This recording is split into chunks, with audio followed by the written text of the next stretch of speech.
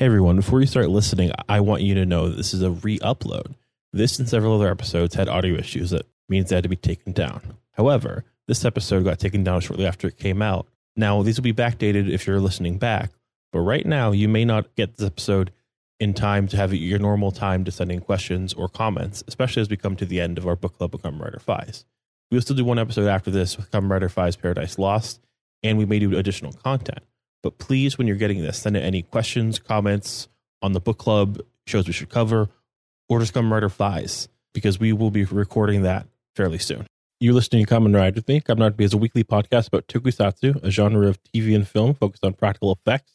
This is two shows that alternate weeks. One is the yearly podcast that covers shows yearly as they're coming out or as they would have come out.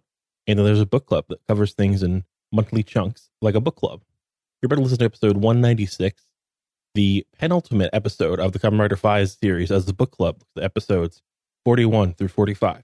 Henshin.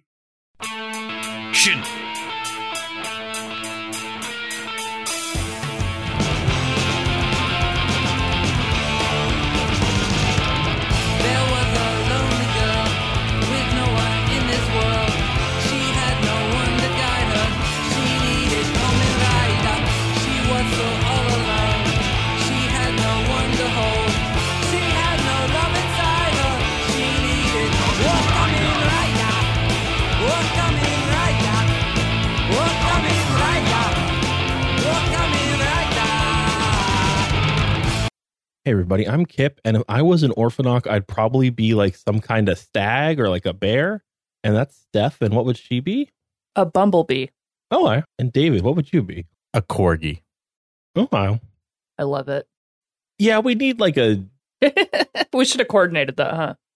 A like corgi Orphanoch like sounds like the one who would like be innocent and like die in a movie, kind of. He would be like the friendly Orphanoch that gets murdered to make the fucking main hero go ape shit. Though the bear could too, honestly, because it's like, oh, like this big old bear, so nice. Oh no, they killed him. True. No, we're here to talk about Kamen Rider Faiz 41 through 45. This is the second to last episode on the TV show.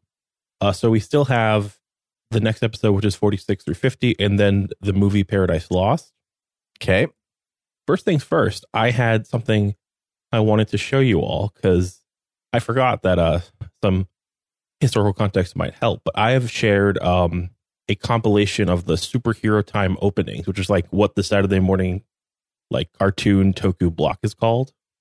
Yeah, it's one that has like the Sentai and the Kamen Rider like back to back.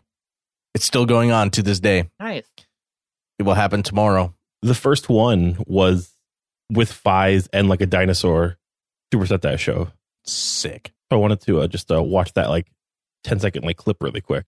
Is this after Hibiki? No, this is like should be like right at the start, right? So Faiz is the fourth Kamen Rider show. So there's like Kuga, Agato, Ryuki, Faiz. So 2003.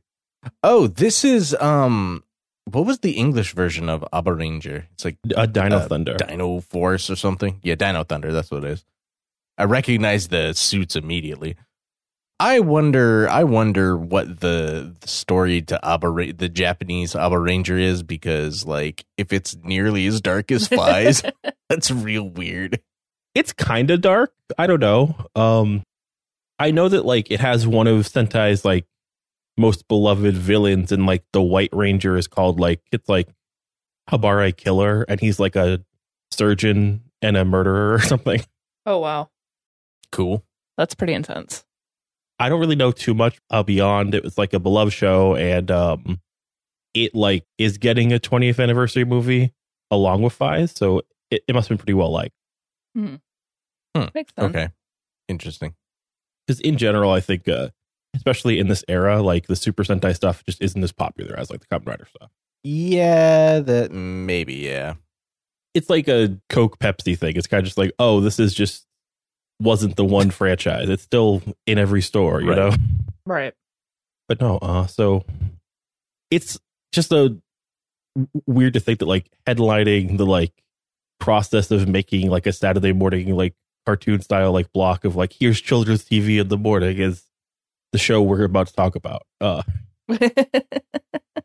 But before that, though, like I did just want to say we do have some questions and like stuff like coming in and thoughts on what we should do next coming in.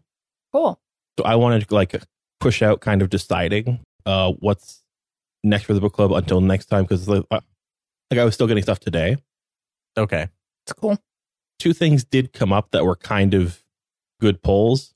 One was from a couple listeners brought up actually High School Heroes, which is a more recent show, which I think is like it's not canon, but it's like uses Super Sentai like legacy characters. Like it's like a non-canon, but in the Sentai canon show. Okay. Interesting. About high school? Yeah, it's like, what if a bunch of high schoolers had to be Super Sentai heroes, but they were like dealing with stuff? And I think it got a lot of notoriety for like having a very considerate depiction of what it means to be trans in the show. Oh. So it's like that kind of style, like much more like slice of lifey and more about like their issues as students than as like heroes. Like, how modern are we talking? Like 2010s, 2020s? Like 2022. Oh, okay. So like really modern. So that's just like a show that I think this is like going to be on the radar just because of that, like knowing that it's like beloved like that, for just being very modern in that way. And then the other show you brought up, which is Taro Man, David, while we were like talking on Discord. Oh my God. Oh, fucking hell, dude. Like, okay. So can I talk about Taro Man for like a hot minute? Like Taro Man, I don't think is going to be a series that you would watch a lot of, because I don't think Taro Man has any kind of continuity whatsoever. But man, okay. So Taro Man, what's Taro Man? Fuck, how do I even explain Taro Man? So I was in Hiroshima and I was just hanging out because it was nighttime in the hotel. And I turn on the TV and fucking Taro Man is on. I'm like, what the hell is like, I know what Taro Man is because I've seen him. And because it's like a famous art installation. And Taro Man is fucking weird, dude. Like really fucking weird. So like old school Ultraman was way more experimental and psychedelic. And I think Taro Man's that time's a bunch more. This goes even more a million. It's Taro Man is a trip, dude. Like I watched like a couple episodes and it's like Taro Man, like how do I even describe Taro Man? Taro Man looks like Ultraman, but he has like a giant eyeball in his chest and his head is the sun and it has a face on it, and he lives on an island of other like kaiju monsters and they're also all fucked up. And in the episode I watched, the humans wanted to kill all the kaiju on the island, so the kaiju decided to have a battle tournament to fight each other to decide who's going to be president of the kaiju so they could wield the giant sun staff to kill all the humans. That's pretty intense. But it's like weirdly philosophical. It's like, don't let other people tell you how to be. Like, you should be your own person. And like don't fight just because you can. Like, you should fight for a reason. Like, it's really like weird fucking, it's just really weird. Like it's like really like weird and psychedelic and odd. Is it like where it can't decide what it wants to be, or is it just intentionally weird? Oh my God. No, it's intentionally weird. I also forgot, I'm sorry, there's a plot line in this episode where evil Kappa spacemen take over the brain of the president of the United States, and they're going to use nuclear weapons on the island. That was a big plot point. I forgot about that. Honestly, that sounds like something that would happen here. Here's the whole episode if you want to watch it later. To your point, though, David, that's like a 4 or 5 minute episode. That happens at 4 or 5 minutes. Oh, no, this is a 10-minute episode. Oh, is it? Oh. Yeah. Oh, well, like I know that this might be better quality than the fucking thing I watched on TV. Damn.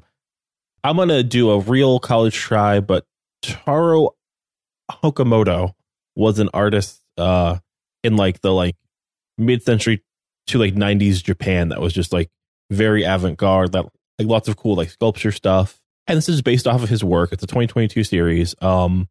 it's only 10 episodes, and I think like the whole thing is like under an hour and a half. So that would be the perfect like palate cleanser episode. Just be like, hey, let's watch like an hour-ish of something and talk about it. Right. You know? Man,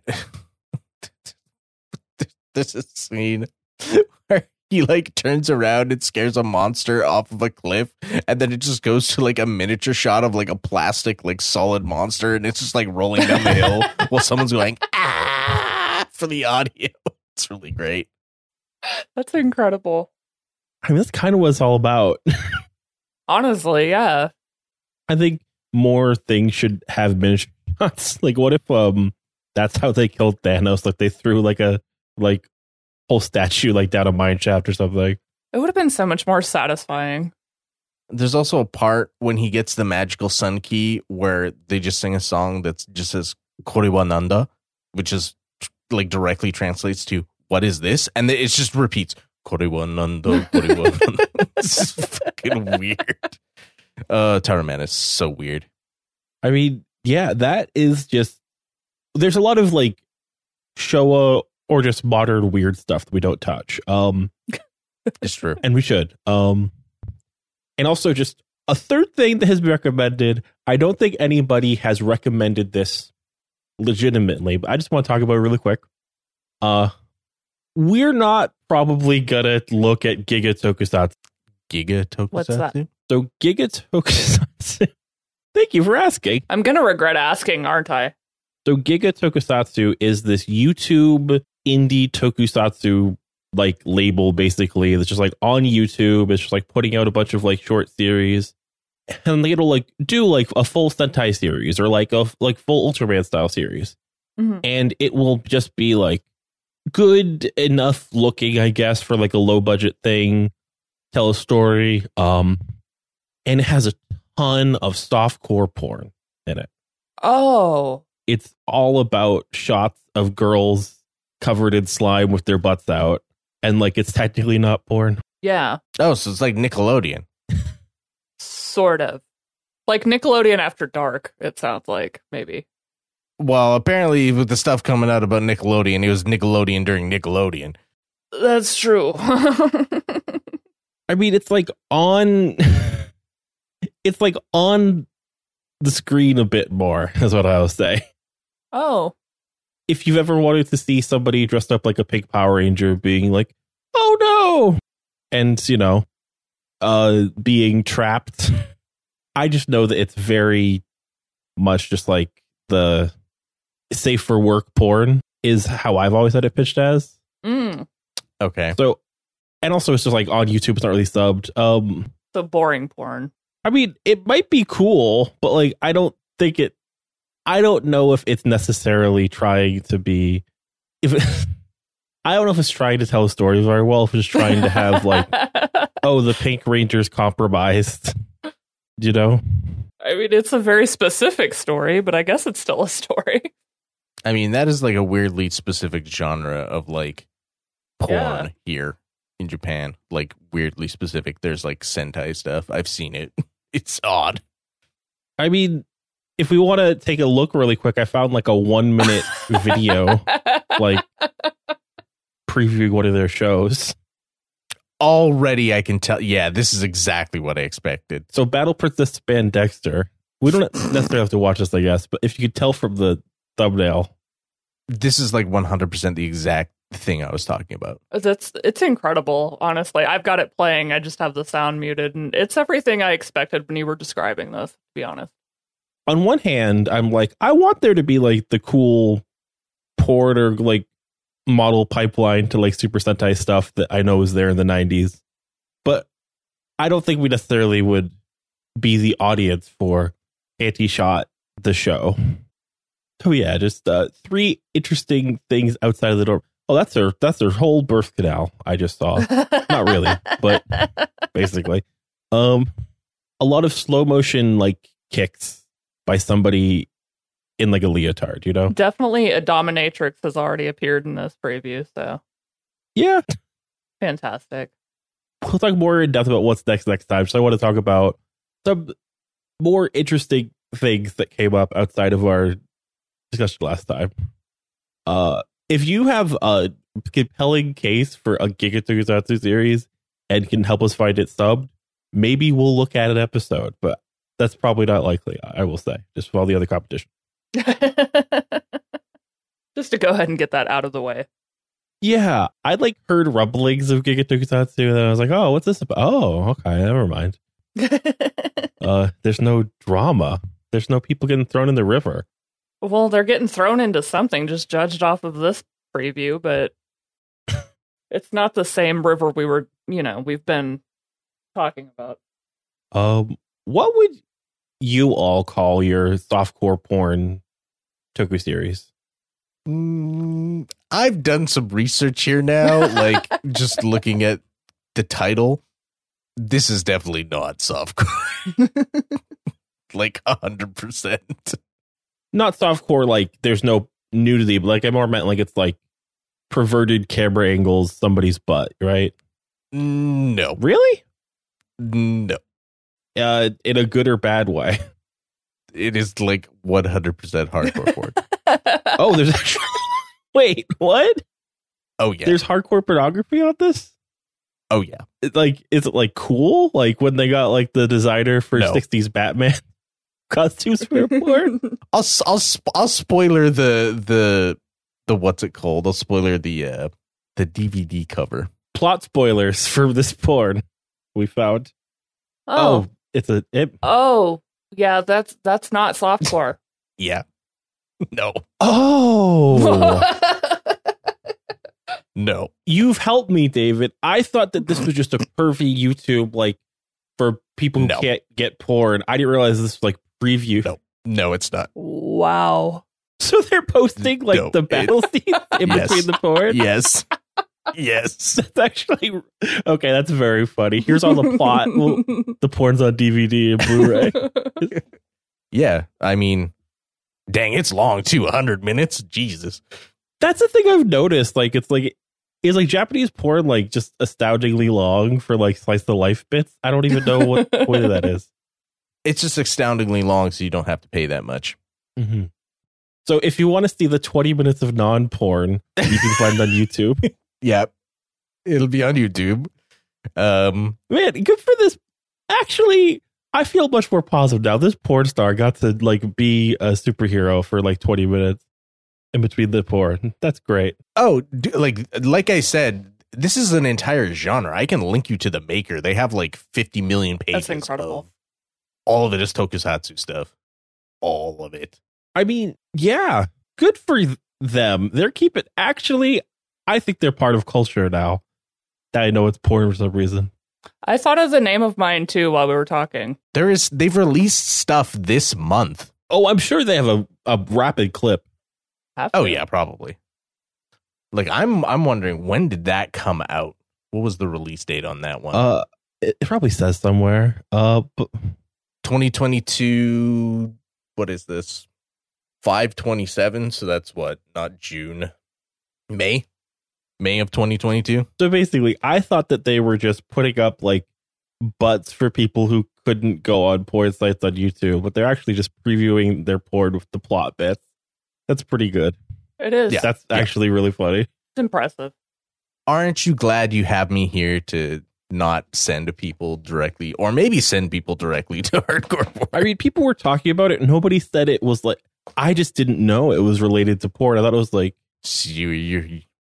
you were gonna get tricked. They were taking advantage of your good boy charm is what they were doing. Right, exactly. You're too much of a good boy. They're like, hey, I can fuck with them. Let's get him down this rabbit hole. I thought there was oh, there's a bunch of people in India who can't access porn because of their IP, so they have to go on YouTube. I thought that this was the point. Nope. Well, okay. This is just that time I found out that a upside down pyramid is called an Aho guy. What now? It's a giant bomb bit. Rory gets told the Aho guy is the name for an upside down pyramid. Oh, okay. I might not know how to pronounce e-girl face, but that's what I was trying to say. Ahegao? What is it pronounced? I just was reading it phonetically. Agao? Ahegao? Okay. A should be A-H. Hey, gal. Okay. Yeah. We're learning so much here today. None of it about Kamen Rider. Hopefully. So, Steph, that's when somebody makes the orgasm face on Twitch. Gotcha. Oh, also, I thought of the name of my my softcore porn series. That's what would you call Kamen Rider, and with a question mark, and then it says, I came and wrote her. Okay. I'm committing to this. I like that. Yeah. I'm going to go through their catalog. I bet you there's a Kamen there Rider. has to be. There has to be. There's a lot of... and it's going to be much more clever than what I came up with. Weirdly enough, there's a lot of Western characters here, too.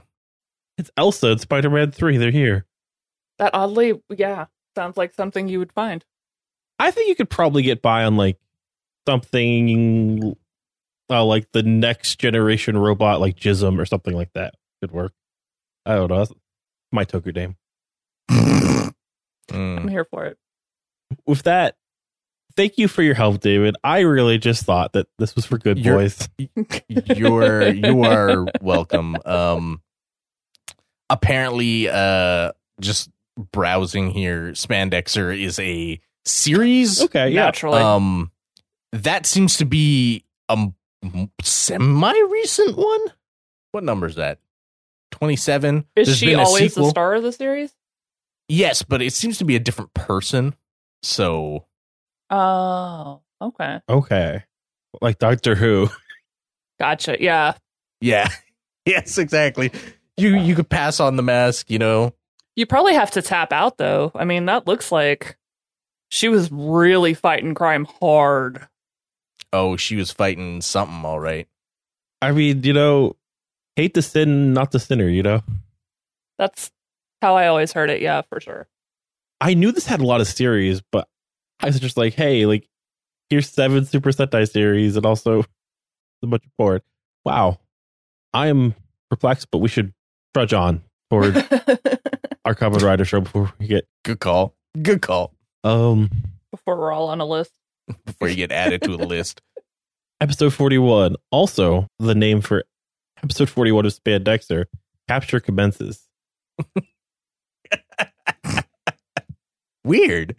Last time on Kamen Rider Faiz, episode 40, we ended with the big triumphant moment. Takumi has joined the other 2 riders. They're all going to transform at the same time. And it's like a cool moment. It's in all the MVs of Kamen Rider Faiz. It's like in everybody's like forum signature. They're all like, yeah. And they fight. And what do y'all think of this fight? It's okay. Yeah. It wasn't what I expected. Good. I honestly expected that to be a much bigger battle the first time we got to see all 3 of them with their belts at once. I liked how simple it was, and also how, like, when they were fighting, like, they just, like, knocked back the other 2 and were just, like, at Kitazaki, and they were just, like, all 3 pulling of them out their knuckle dusters and punching the shit out of him, shooting him. Yeah, that was cool when he got hit by what's it called? He got hit by the Mihara, and then the other 2 just like knuckle dust punched him in the chest. Like, that was cool. And the way they like pull it out of their like side pockets, like something very casual, like we're beating your ass right now about it. Turns out when the riders are together, they're invincible. Yeah, and somehow work perfectly in sync, even though one of them has barely fought and the other 2 hate each other's guts. That's true, but also they make some guy explode. The belt does a lot of heavy lifting for Mihara. Must have to, yes. He got the strongest belt for a reason. But then, so, like, at this point is when, like, Mari's, like, running up and being like, oh, Takumi, please don't run away. Go back with us. I want you back. And Kusaka's like, not all of us. Yeah, because, of course, he's always the creep in the background. Not all of us want him back. Oh, man. Kusaka in this chunk is just peak hater who realizes he's, like, no ground to stand on at this point, but he's just a hater. Yeah. Yeah, he can't pull the wool over people's eyes anymore. Now he's just like, well, some people don't like him. Like, he's very much like, I don't like him. Why is he still at not my house? Because technically it's not his house, so Keitaro can let whoever he wants stay there. I wondered for so long why Takumi didn't do more to stand up for himself. because he did have this constant onslaught of attacks. But it kind of illustrates exactly why that's his style, because he was just like, well, I don't have to prove anything. This guy's eventually going to kind of out himself. And that's exactly what starts to happen during this set of episodes. Even here, like, Mari and, like, Mihara are like, man, this guy fucking sucks. Yeah, Mari, like, actively tells him to back off several times, like, in a way that she hasn't been capable of. She's like, I don't give a shit. And Takumi agrees to come home over guitar. And then we see that Lucky Clover, Kuma, Psycho are holding up the injured Kitazaki after he exploded. And then, like, Takuma smirks and, like, drops him. And just like, dude, he's going to kill the shit out of you. Yeah, he got a moment where his balls dropped there for, just a whole solid scene. And, like, he gets punched in the face. It's like cheek starts to dissolve, but he's laughing. When they're in the what's it called, in the underground, like, walking passage to go under the road or whatever. Yeah, and I just love how bad Takuma is at, like, haha, you got beat up. Like, dude, this guy will still, like, fold you and kill you, and he hates you. He's such a pansy. And then the next scene is that, like, every time I see Mihara and Rina, I just kind of laugh and be like, we're wasting time. But she, like, leaves the hospital. She has, like, a cartoon head trauma bandage on. Yep. All of Mihara's scenes, like, read like if you get, like, an episode on the backstory of, like, a villain before he turned into a villain, like, and, like, how he had a girlfriend in high school or something. Right. And they're not really that, like, they're just really boring. But then who wants to take when Mari and Takumi come home to Keitaro? Oh, it's such is this where he comes in the door and he just goes, yes, yo. It's such a cute scene. He comes in the door and Keitaro just, like, instantly jumps on him. He's so stoked that his friend is home, and this is the first time we really see, like, Takumi kind of play with him a little bit. Like, he smiles and he's happy for the welcome home, and he tells him, I'm here, I'm home. Like, in this, I guess it's supposed to look dramatic just because Takumi's character, but it's just kind of cute that, like, everybody's so excited for him to be there again. And, like, Keitaro, like, slips and falls, and Takumi's, like, looking down on him. Right. Because he's wearing his slippers, like, right on the edge of a step. Just does this whole falling thing. It's hilarious. I mean, poor Keitaro, but it was funny. I'm here as long as you have me. That's the second time he's taken a fucking dip this series. I think we get another shoot fall later on too, but yes, oh god, I we'll talk about it when we get there. And the scene just made me think of the scene in Clerks 2 where that guy is, like, trying to make somebody who likes the Lord of the Rings movies, like, feel bad by saying that, like, man, Sam and Frodo fucked. And just the way Takumi's just looking down at Keitaro here, be like, I'm here. It's okay, son. Daddy's home. Exactly. And then we have the apartment as Yuka is baking in her little oven. Oh gosh. And Kaido, of course, is being such a dick. She hands him a little cookie and he's like, it's too sweet, it's too sweet. And then he's like, goes off on this rant about how the orphans don't need cavities. So you kind of, I literally wrote in my notes, and here's Kaido being weird about the orphans again. Yeah. And, like, he parkours down there, like, he, like, dramatically jumps down to be like, cookies, too sweet. Such an asshole. Yeah, like, what, he just, like, jumps off the railing, like, it's like a big drop too. Like, I'm surprised they had him do it. Needs to show that he's young and reckless, Mm-hmm. I guess so. But, like, he was phone raised, and it gets all romantic music. It's Takumi going calling, and he smiles and says, hey, so if you have laundry, it's on the house today. He says thanks.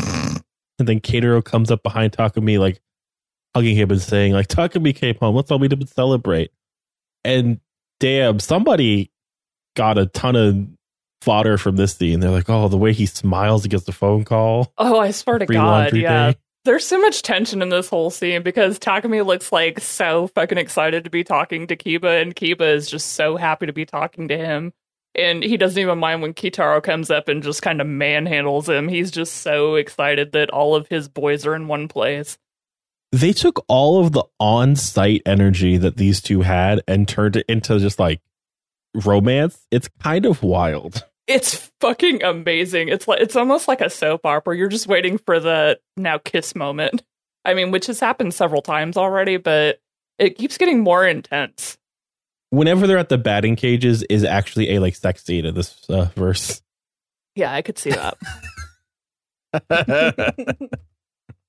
But so then we get like the detectives are back, and the young detective's like, oh, this one girl that was at the basketball massacre of 03 is also at this orphanage. Weird. And then like the Spirit Halloween gacked guy walks in. What is this guy? What is his deal? He looks like a character from fucking The Matrix. He looks like he's got the sunglasses and the John Woo extra. Yeah, the fucking leather long duster and like he seriously looks like he stepped out of some weird like dystopian Keanu Reeves movie. And he like has this low voice and he's supposed to be all super cool, and I'm just sitting here going, what is this guy's deal? Seriously. This is immediately what it reminded me of. Yeah, I can see that. This fucking photo of X Japan. I'm like, who the fuck is this guy? Is he one of the members? Because he legitimately looks like he could no, fit but he right looks in. like the dude on the right. He looks like the Japanese like dub voice actor for Kyle MacLachlan in Twin Peaks. Yeah, I could see that. Okay, so like, who is he? Because good question. Like the actor, because I swear to fucking God, I've seen him before. Yes, I thought the same thing. I'm gonna look him up because I was like, when I saw this dude, I was like, guy. Yeah, I feel like whenever I saw him before, he probably didn't have... He's been in something Yeah, we've I don't watched. think he had the long hair, because I think that's what kept throwing me off about his face, but I cannot remember where I've seen him before. Okay, he's in Kamen Rider Agito, which we haven't watched. He's in Kamen Rider Kabuto. He's in Kamen Rider Kiva? He's in Kamen Rider Kabuto. That might be where I know him from. Where was he in Kiva? Oh, I have to find the character because it wasn't linked, really. What's the actor's name? Hatsushi Owagawa. I'm gonna. Okay, that name sounds extremely familiar. Is he the dude? Is he the dude from Garo? That's definitely maybe. That would make sense. And if I've seen him twice, that explains why I looked at him and was like, I know you. I don't know how I know you, but I know you. If you remember this guy, he was like the guy in Kiva staff who was like doing the painting that got destroyed. Yes. Yeah. Okay, that explains exactly why I remember him. That was one of my favorite storylines. I'm not finding much of him. He's got such a distinctive face. He's been in a lot of Kamen Rider series. He was in 40 episodes of Agito, Goodness. so like he's in Changeron. Oh shit. He's Geyser. Shogo. He's Geyser. Shogo from Changeron. Yes. That's what it is. I'm like, why does he look so familiar? What the fuck? There's like 20 people that have their like fingers ready to hit send on a tweet to tell us where we've seen this dude before. We got it. Everybody, please.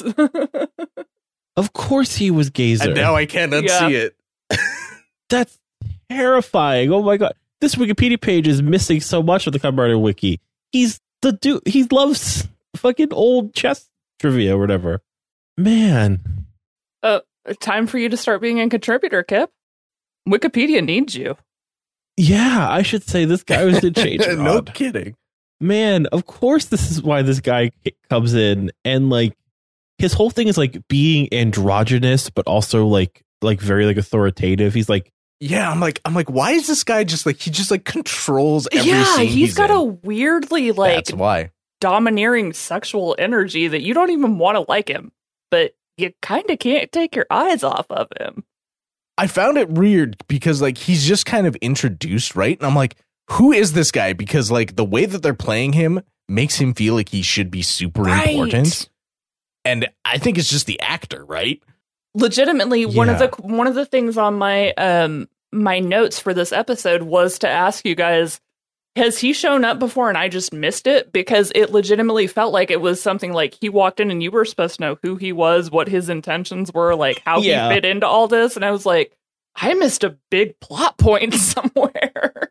So you're right, Dave. He's a major character in, like, he's like one of the main side characters in Kamen Rider Agito. That's incredible. Maybe that's why, like, he was there before being gay. Because people were like, oh yeah, this character in 40 episodes of like one Kamen Rider show versus in like 30 of like J-Tron. But still, he's incredible. Oh my god. Remember when he was like referenced in like Dawn Brothers too, David? Like something about that?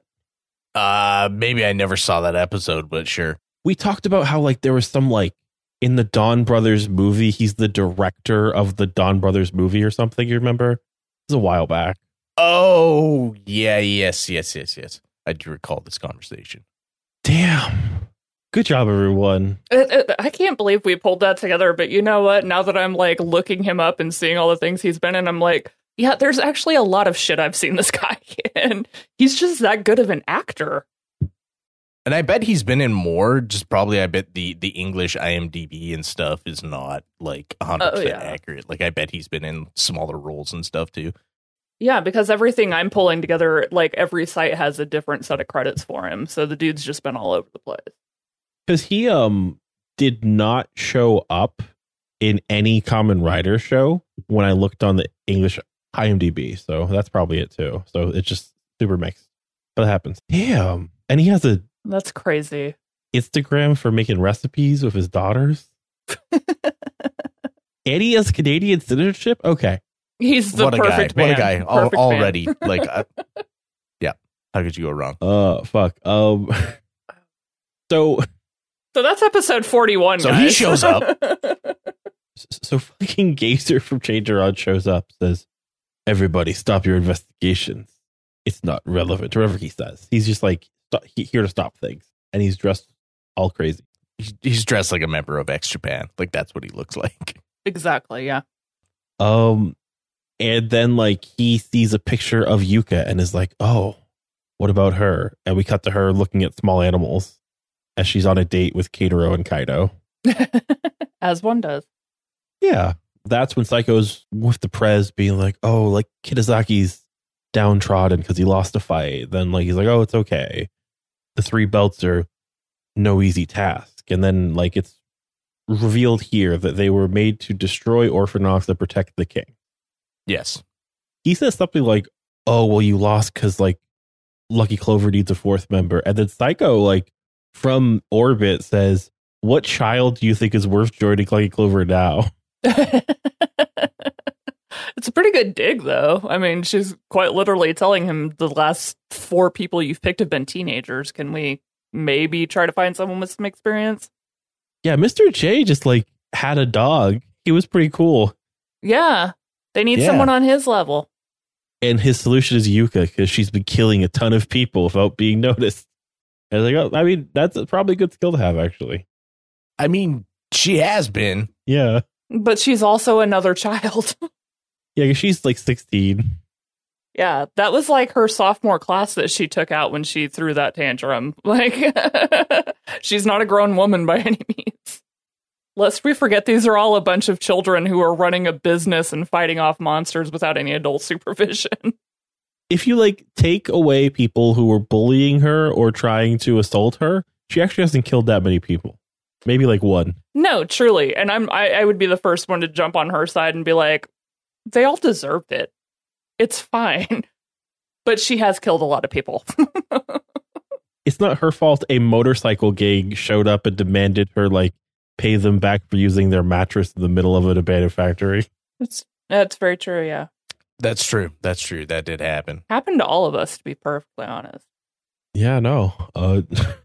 But she's like, with the boys giving baked goods and juice to the orphans, no other adults are around. It really is really suspect how they are here so much without anybody watching them or any of these forms.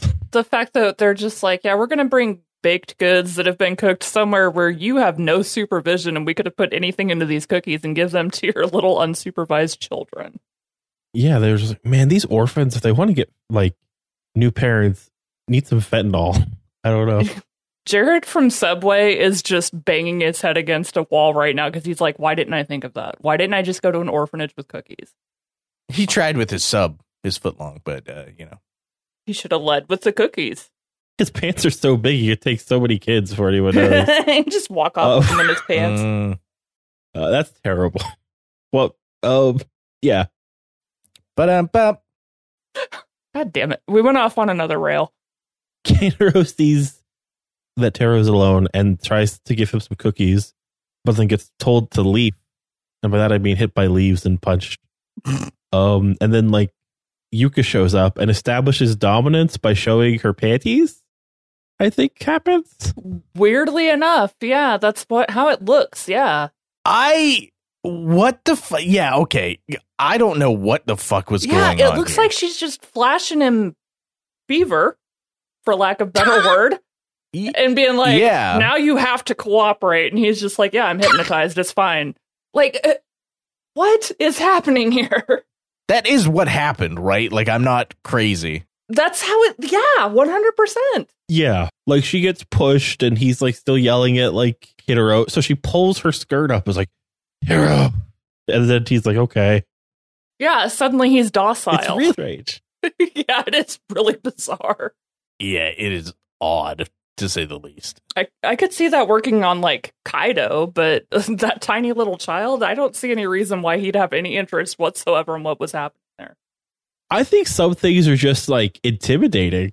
I guess. I mean, that would have been my response. Like, okay, well, you've made your point. I'm not going to hit people anymore. Yeah, please stop flashing me, please. please, ma'am. Yeah.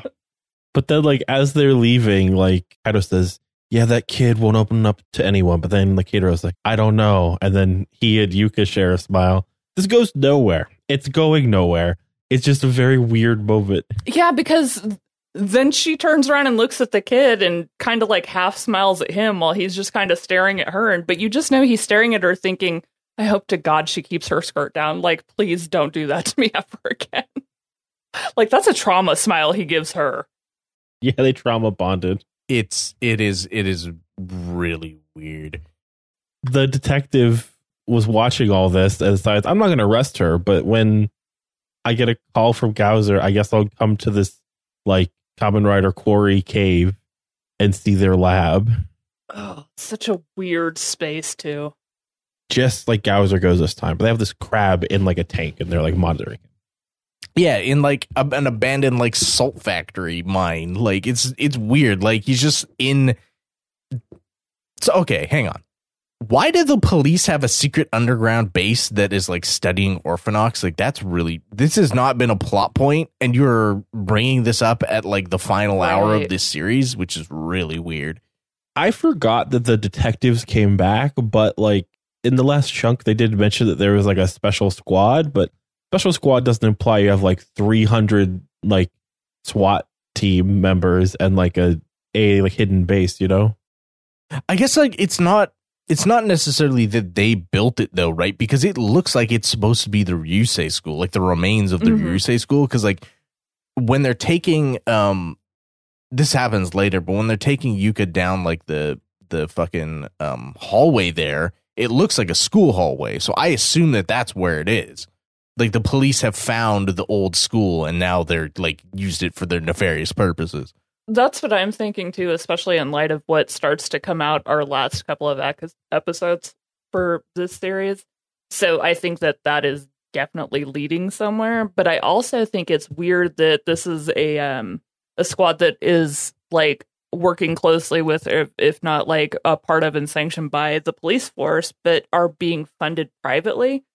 I was kind of confused about how all that ends up working out, which maybe we'll come across in the next 5 episodes. Maybe we won't, because that's some bureaucratic bullshit. But I was just really curious about kind of how this would have been something that like was so under the radar for so long. I think it's either like an old smart brain lab that they're given to work in, or it's like Ninja Turtle rules where it's like if you go underground, sometimes you find a cool place to live. Maybe, yeah. Sometimes you find some weird shit. Yeah, and you can order pizza there. Yeah, I get it. Yeah. Okay, that's fair. I love that that's all the logic me and David need. Like, Teenage Mutant Ninja Turtle rules. Okay. Yeah. But back to the main cast, as Takumi and Kiba watches the boys and Mari and Yuka are on a roller coaster and looking at flamingos and giraffes and tigers. And it's just like, oh, this is just like a little triple date with the love triangles. Yeah. Which is funny because Takumi and Kiba seem to have the best date out of everybody. Just kind of staring at everyone else having fun. Like, I feel like they're much more overtly together than like most characters that get shipped like this in these shows. Yeah. They're like stopping short of holding hands. Like, that's how tight they are. Yeah. And then Keitaro just has the worst day.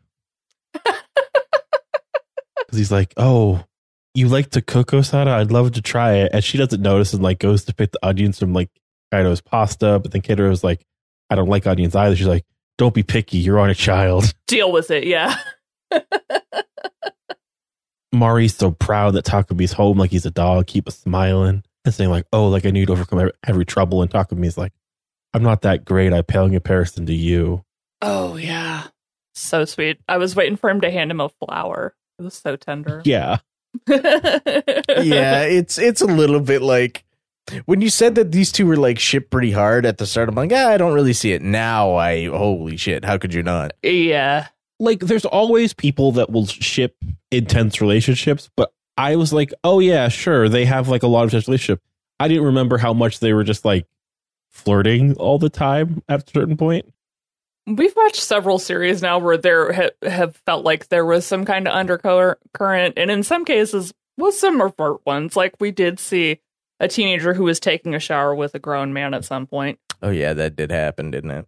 This has been the most like blatantly flirtatious baiting that I have seen up to this point. Like there's no way you can mistake the like looks and interactions with each other, and it's hilarious.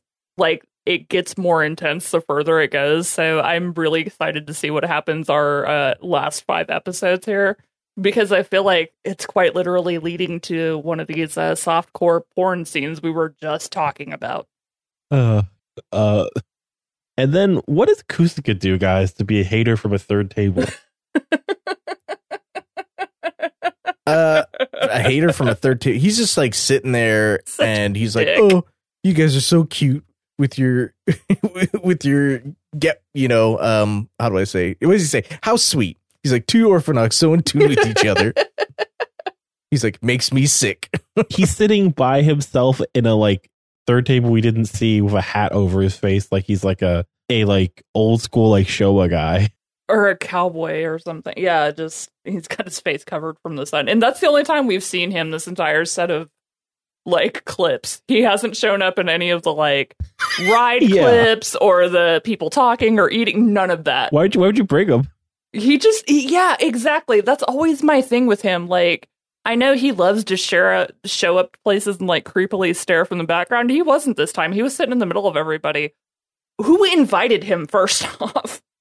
Maybe they were all getting ready to go and he just like did not come. He was like, yeah, I'll come too. Because they're too nice at the leaders, probably. Yeah, probably. And like this leads like Takumi looking super upset and like horror music playing. And then like he gets picture snapped by Mari, and then we get to the next scene, and it's not really referenced why Takumi was so horrified there. But the young detective is lurking, and like Kaido's like just like ignoring Yuka and yawning, and she goes to feed him. And that's when Keitaro's like, oh, do you like Kaido? She says, yes, I love him. Keitaro's like shocked. And then he texts his pen pal, who happens to be Yuka, and he's like, my heart got broken. I'm so sad. She's like, maybe you should be not more aggressive, like assertive. More upfront, assertive. That's what the more word. Threat. And then he's like, yeah, still a threat, Keitaro. More of a predator. But no. She tells him maybe he should just grab her hand to hold her hand. Yeah, just grab her hand. So of course he puts down his phone and he tries to do that, and she flips the fuck out on him. She like punches him in the face. Oh god. God, it's hilarious. And then goes running off because she's so offended that how dare he after she's the one that suggested it. And he's like screaming, I'm sorry. I'm sorry. Yeah, exactly. Because to him, he's horrified. Like, he always tries to be such a perfect gentleman. I really thought that he knew by now that she liked Kaido at this point. They had their whole like crossover double date already 20 episodes ago. It's been pretty obvious. Right. I thought that had happened, but maybe it didn't. Maybe you didn't understand. I don't know. But then like when Yuka runs, she gets creeped on by Sayako. She's like, hey, don't be scared. I love how much you kill people. And she's like just grabbing her hair bisexually. You know, she can't read a room, I've noticed. That's a pretty consistent problem for Sayako. I think her only weapon is like her sensuality. Older sister or seduce, and sometimes at the same time. Dominatrix, yeah. I mean, I'm here for it. Yeah, I mean, I like her a lot. Don't get me wrong. It would work 100%. Whatever you say, mistress, yes. The older sister or the seducer? Whatever. You know what, Kip? Why don't we just all mind our own business around here and not judge?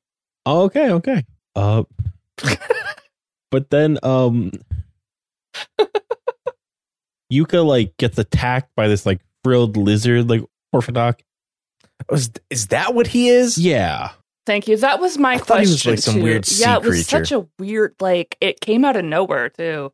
I can usually like get a vague idea from the designs. This one I was struggling with. Yeah, like his head is like a frilled lizard. Oh, gotcha. Okay. It's the things off to the side that are throwing me. Okay. The shield has the shield has a lizard head. Yeah, I get it if I look at it like overall and I know what it's supposed to be, but legitimately looking at that and the way the things are coming off the ears, that really threw me off to what it was meant to represent. Okay, yeah. Neat. He fights Takumi and Kusaka, who come up, and then they do the coolest finisher ever to him. Like, his kill cam is like top rated, like Kamen Rider, I think. He gets fucked up. He gets like the sword dash from like Kaiza, and then like the rider kick from Faiz, and they like cross over and like phase in next to each other. Mm-hmm. And then Yuka gets fucking shooting gallery. Like, oh, yeah. Yeah. That's when we find out like just how much she's being chased. Yeah. She gets absolutely this was so weird, right? Because like the police really haven't been involved with the story, Mm-hmm. and then No. like Yuka's running away. All of a sudden, like 15 cop Yeah. cars, dudes with riot shields, and like all this stuff show up, and you're like, "What the hell?" She got like GTA 5-starred on that. Like all of a sudden there's like tanks rolling up and helicopters. Like this is some bullshit for her. And they'll have like MP5s and massive staffs and like tear gas guns. It was incredible. So they tear gas her. They tear gas her in the culvert. She goes back to find the culvert. I don't know why they keep ending up at this culvert. They must have been like, "Hey, this is a cool place that we've scouted out. Let's use it 1,000,000 times." But she's in the fucking culvert and she gets like surrounded, and then they just unload on her, which I'm like, this is kind of dangerous because you're in crossfire. Mm-hmm. Like if you miss her, you're gonna shoot a cop on the other side of the culvert, you idiot. But they just unload on her. They just rifles, pistols, whatever. They tear gas her as well. Yeah. And she like starts to like make her way through. She's like, I guess I'll use my big finisher and kill a bunch of cops. Oh, it's crazy. Yeah. She ends the episode being quartered, and like that's how episode like 42 Broken Wings starts. Yeah. She's just like running away. Kiba's aghast. And then that's when she runs away because she doesn't know what just happened. But they like are going to arrest her. They know who she is, apparently. Yeah. And they like surround her. They corner her in a really like, that was one of those situations where I was like, yeah, if I was a bad guy, I'd be panicking right now too, because they are quite literally like everywhere she turns, there's people firing off at her. And like, it's even like a different thing because like in Japan, police don't love their guns the same way American police do, or like even like Canadian police probably do. Right. Which is what made these scenes so surprising, because they are like unloading like American style on her. So you have to remember the context that this is a little bit earlier in history here. So it's not the way that the police is portrayed now. Because this would have been, what, early 2000s? It's like 20 years ago? Yeah, 2003, 2004. Yeah, I could see that. So were the police just like shooting more in the 2000s? I don't know if they're shooting more, but they're definitely packing more. No, fair enough. But they were still using like stuff like they were still using like 6-shooter revolvers up until the 2000s at least. Yeah, like I think one of the main characters in Kuga uses like a revolver the whole time. Yeah. Yeah, because I think it was like it was like standard issue for police for a long time before they switched over to Glocks. I mean, less people have guns probably helps. It's true. You don't have to worry about it. Yeah. But so, who wants to take the scene at dinner though with Keitaro and Takumi after this though? I've got this. I this is the one I made in extensive notes about. Okay, yeah. So after Yuka, she gets fired on, and then I don't think we covered this part, so I'm just going to do a real brief summary. Transforms, takes out all the police. Kiba sees what she's done, so she realizes he's seen. She freaks out, runs off. He chases after her. And then we go to what I've called the laundromat gang. They're having dinner, and they kind of look around and they notice Takumi's not eating. So Kusaka, great guy that he is just like, oh, well, that's because you're worried about your Orphanoch friend. And he's talking about Yuka. And he tells Mari, there's a war coming between the Orphanochs and the humans. So then as they're kind of all just having their feelings about that, Kitaro, I thought very reasonably points out that, hey, Takumi became an Orphanoch. Any of us possibly could. And they all look at him like he's grown a third head. It's the most intense scene because everybody's just so horrified and they're just staring at him with their mouths open. And he's like, what, did I say something wrong? He's too sweet for this world. Yeah.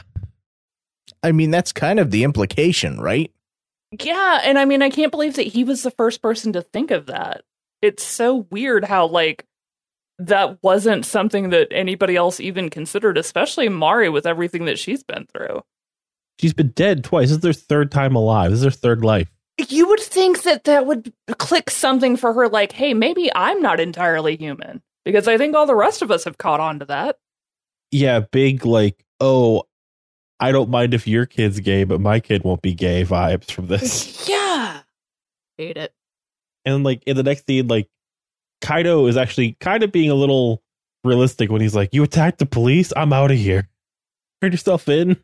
Yeah, he's like, nah. Yeah, it's kind of weird because that's the first scene that we really get of kind of him and Kiba almost switching roles.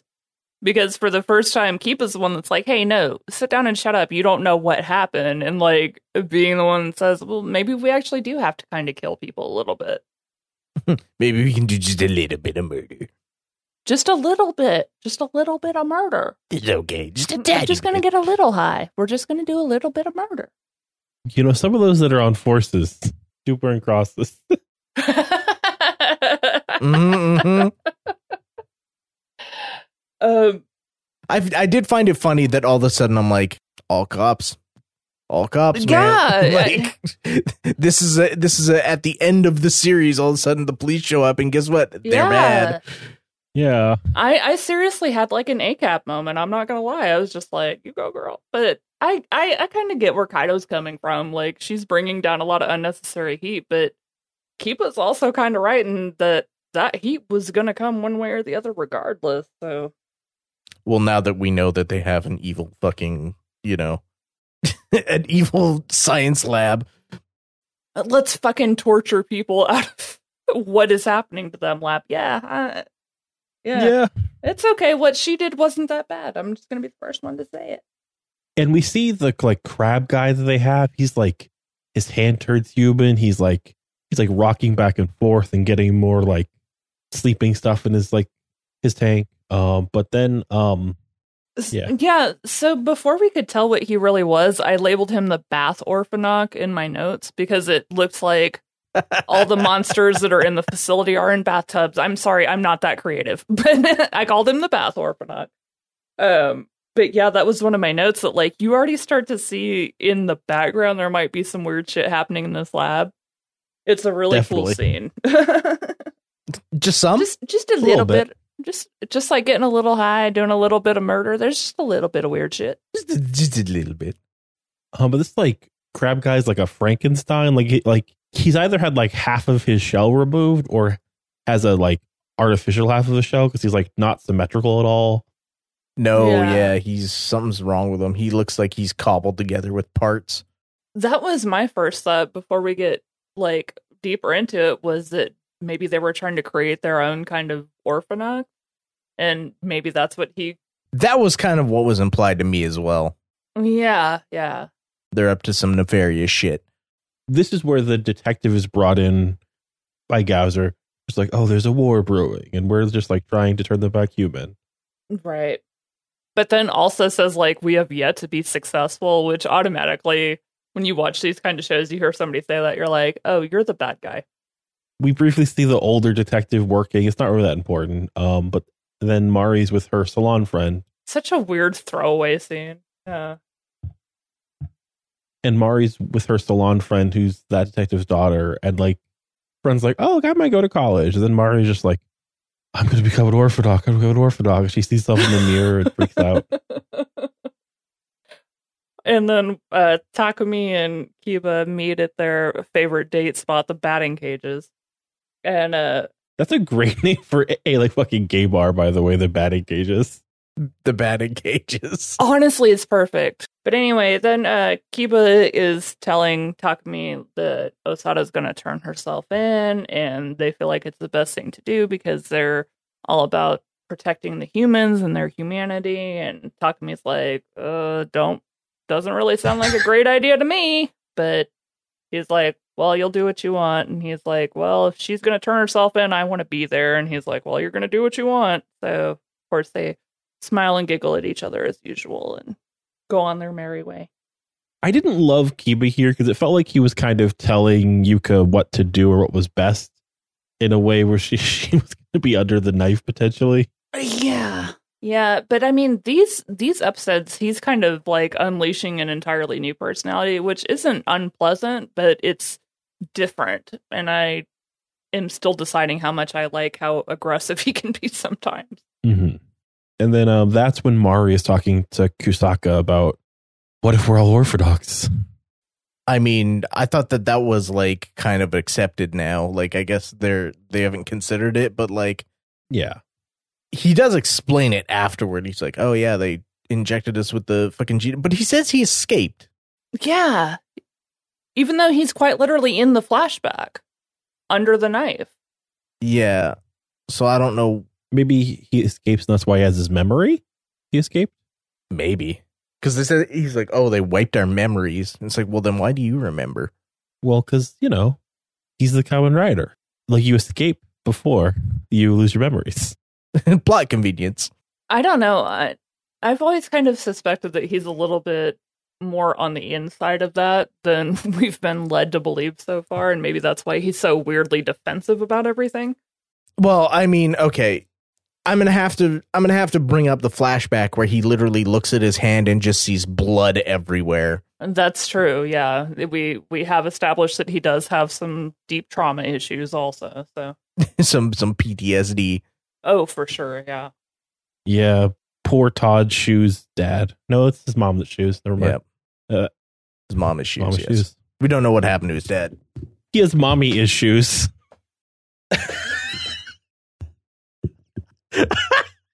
Mommy is shoes might be the subtitle here. Mommy is shoes. Oh my I think God. So. We got it, guys. We cracked the case again. Once again, please don't add us on Twitter. We're good. Oh my God. Mommy is shoes. Oh, maybe that's the shirt for. I don't know. Wow. Please, yes. Wow. Please. Let's make it our summer fit. Yeah, mommy is shoes. Oh God. The hot baseball tee for summer Reds. 2023, we're all healing from our mommy issues. Kamen Rider Crab Orphanage. What happens next? Oh, fucking now Yuka's trying to leave, or like Kaido's trying to leave, and he's not nice to Yuka and won't take her on a date. Yeah, okay, so I actually have a pretty good set of notes on this one. Kaido decides he's going to pack up and leave because Asada's brought too much heat.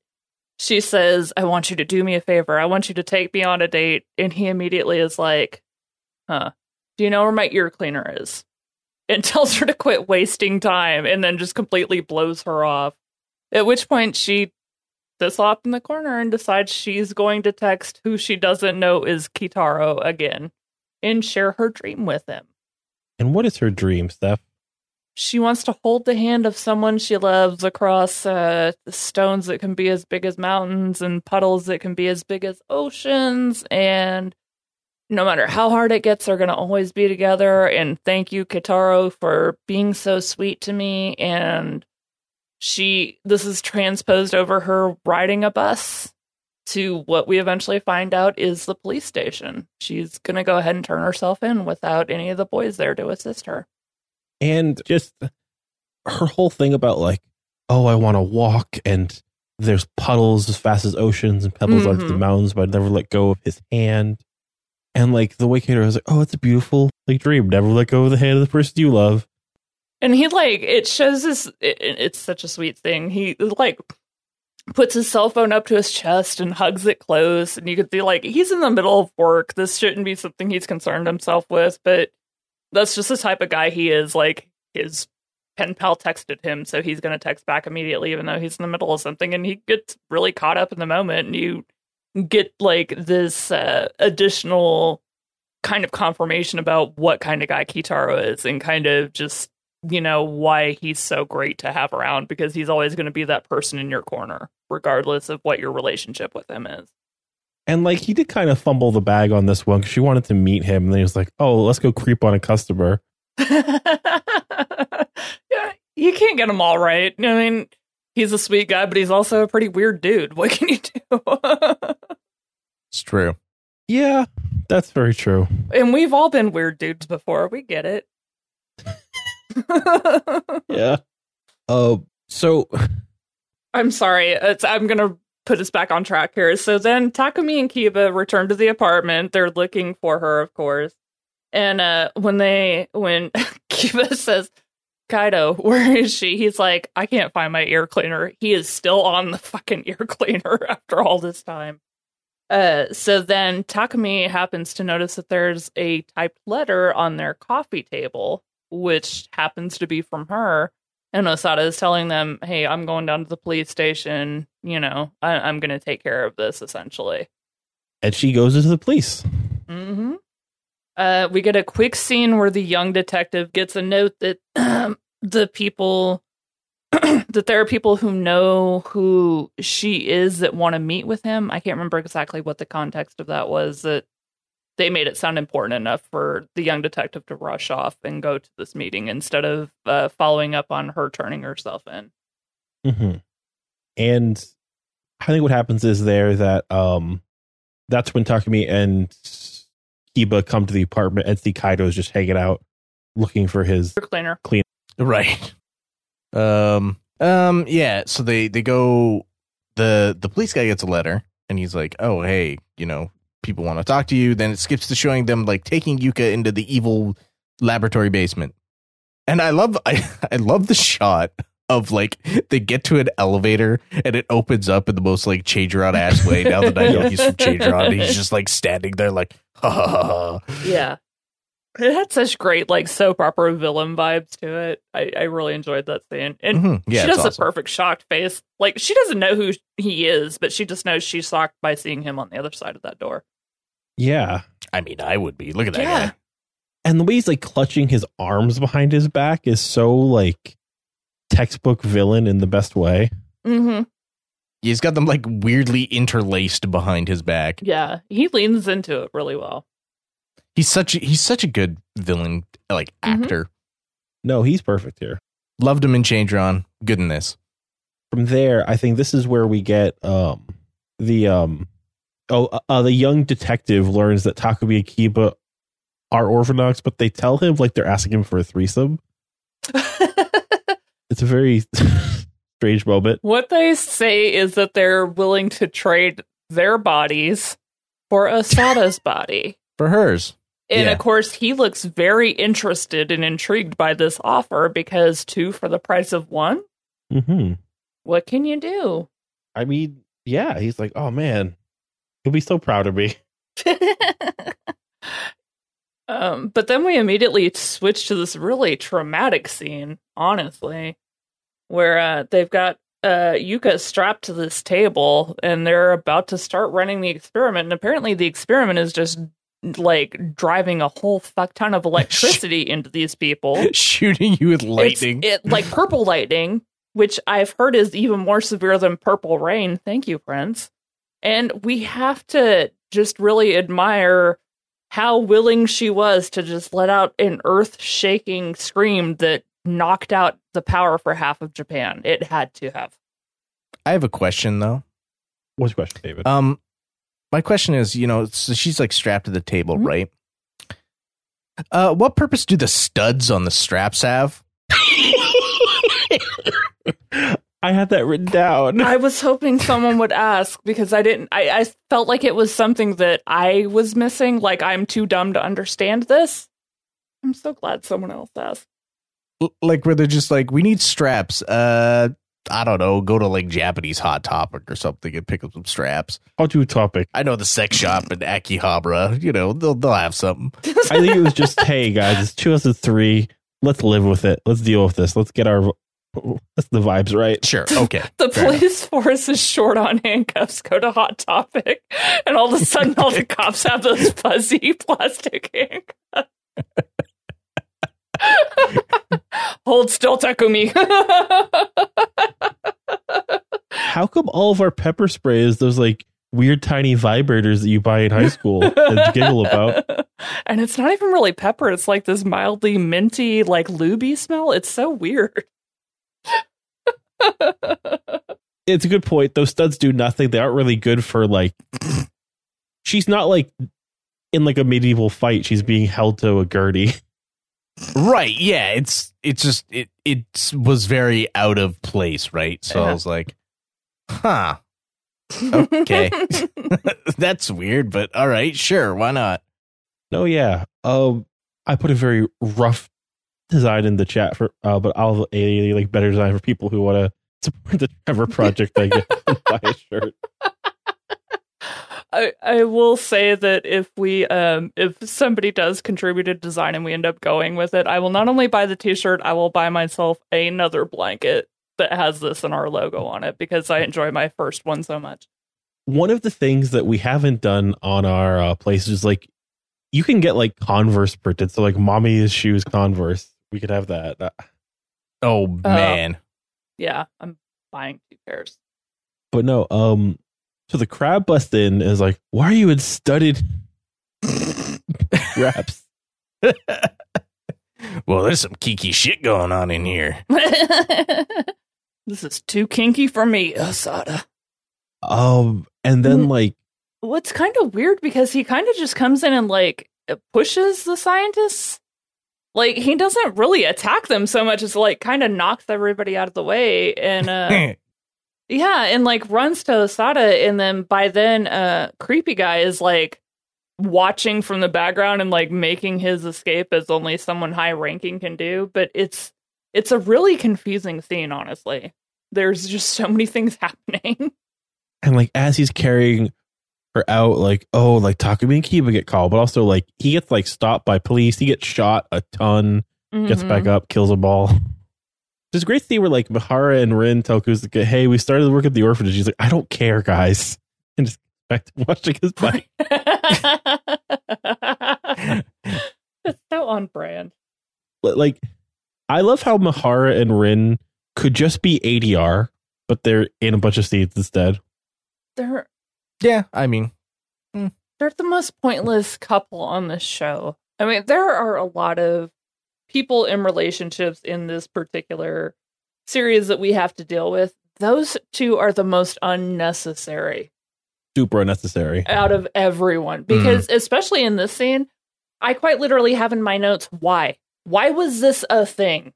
Because like, it doesn't even pay off till, like, 2 or 3 episodes later, and only in a very minor way. Like, there is nothing for this. There's no reason for it. I wish their time got spent elsewhere, because there's like definitely characters who could use it, but I definitely forgot. Like, in my mind, in Kamen Rider Faiz, what happens is all 3 writers get together and they transform, like the start of this episode, or this chunk, and then it's the final episode. So I didn't remember a lot here, but they're here, I guess. I mean, for better or worse, but it's definitely for worse, because they're the 2 most boring people in this series. No, true. Yeah, it's very weird. Like, they're there, but they don't get developed enough to be useful. Right. But for some reason, they're still like semi-plot critical, so they still have to show up. They keep showing up. Yeah, it's weird. They're like the NPCs you can't murder, or the main quest fails, but they also don't like have any plot line.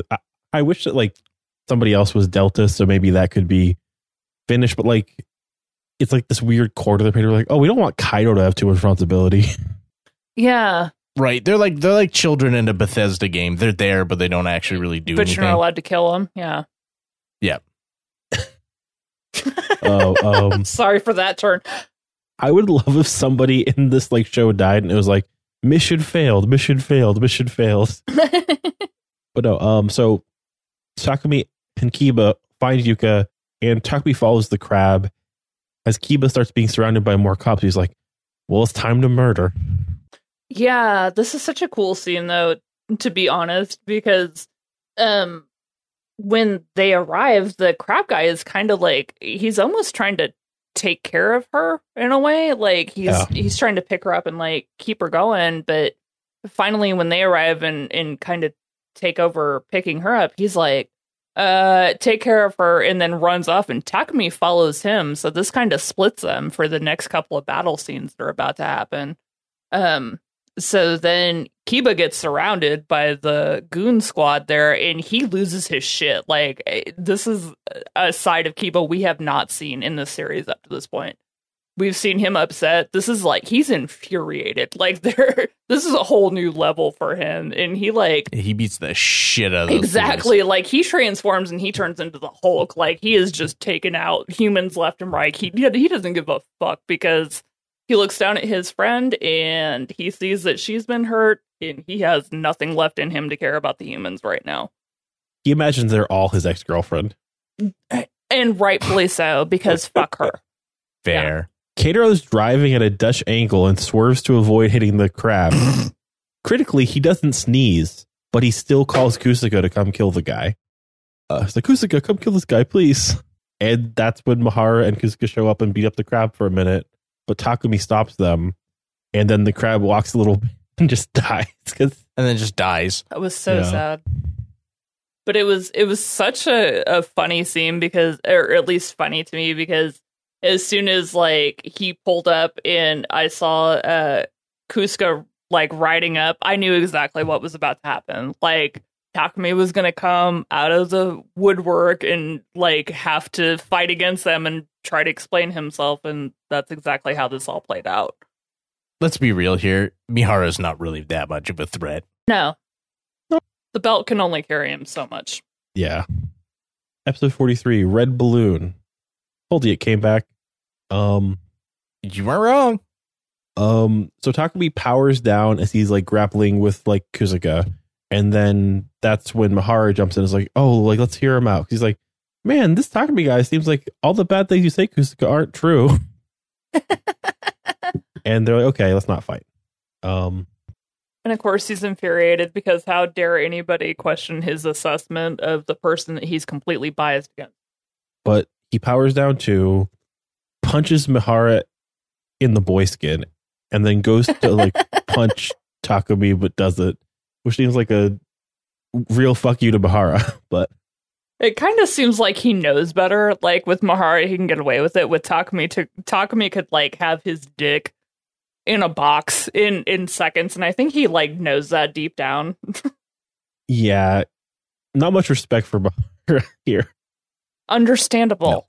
No, not particularly. Yeah. And he has this speech that is like, hey guys, we're the Three Belts. We need to kill all the Orthodox that we see. We're on the brink of war. Figure out what side you're on. Yeah. We go back to the like apartment like rogues. And Kaido's like, Kiba, you attacked the police too? What were you thinking?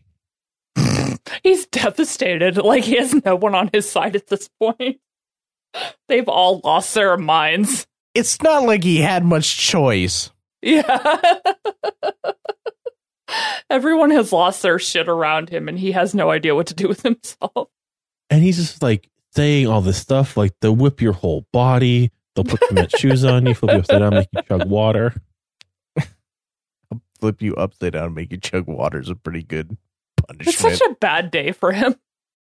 I had a troublesome friend who was trying to make as much noise as possible. No worries. I remember one of the first times I ever recorded with you, your cat knocked over one of your guitars and it was like right next to the microphone. So up to that, like there's no noise anybody can make in your background anymore that makes me go, huh, that's weird. That was true. There was a guitar knocked down right in the mic or something. Well, I'm sorry for any background noise, people, but this is real life. Get over it. I'll cut around it. But he does not want to be killed by the police because I think Kaido knows about what's up. Police brutality at this point in his life. Yeah. But then we cut to the lab, which is like underlit, like green lighting under glass tiles, as like a scientist comes up to like Gowser and is like, we can confirm that the crab died, but don't know what happened to Yuka. And Kiba's next. And the younger detective's like, wouldn't this be human experimentation? And then as soon as he leaves, like, you just hear Gowser say, yeah, we definitely need to kill that guy soon. What does he say? He's like, they're not humans anymore. They're like as worthless as dirt or something. Yeah. It's like, oh, wow. Okay. Shit, man. I also need you guys to understand that the tiles that green light is coming up through are like those thick 80s like sauna or shower room tiles. Yeah, like the weird warpy glass. It's not something that you can easily see through. Yeah, it's very distorted. It's very opaque, which is fucking fun as hell to see on the screen, but I just want you to have the perfect mental image. It's not like this clean, like straight through the glass. No, it's that distorted 80s, like nice cloudy bullshit. So there you go. Less so nowadays, but the interior design work in Tokusatsu is one of my favorite things. It's always a treat to be like, why is this like therapist living in a Spanish villa? Absolutely. What's going on here? Sauda's apartment was perfect for that kind of analysis. This dude is 14. He's living in the kind of apartment that you live in when you're like 68 and retired. Mm-hmm. What happens next? Takumi keep a meet on the bridge as you can sleep in the trunk. In the backseat, not the trunk. That's a different thing. And Kiba says, I'm wrong about humans. Different show. We can't coexist. Takumi, that's not like you. At least like this isn't a big deal. And the Kiba's like, not a big deal. Maybe we're alike after all. And then he asks, can Yuka live with you? Yeah. And Keitaro's like, yeah, all right. She can live here as long as she wants. Hell yeah. And of course, Kusaka is just devastated by this because now he's surrounded by monsters no matter where he looks. He's like, not a fucking another one. Yeah, he quite literally says, I'm just not even going to say anything, and walks out. He like does that teenage diva thing. Like, I'm just so done with you guys, and like stomps off. And I guess he left college and has no dorm now? He just has to live there? I guess so. I guess. Why everyone wants to live at the laundromat is beyond me, but it seems to be the overarching theme for this series. Yeah, and there's plenty of space, says Keitaro. It's like, there's a bunch of people living here, dude. But then, like, Mari notices that Yuka's not fine. He's like, let's take a bath. The Keitaro's like, I'd love to. Gets punched.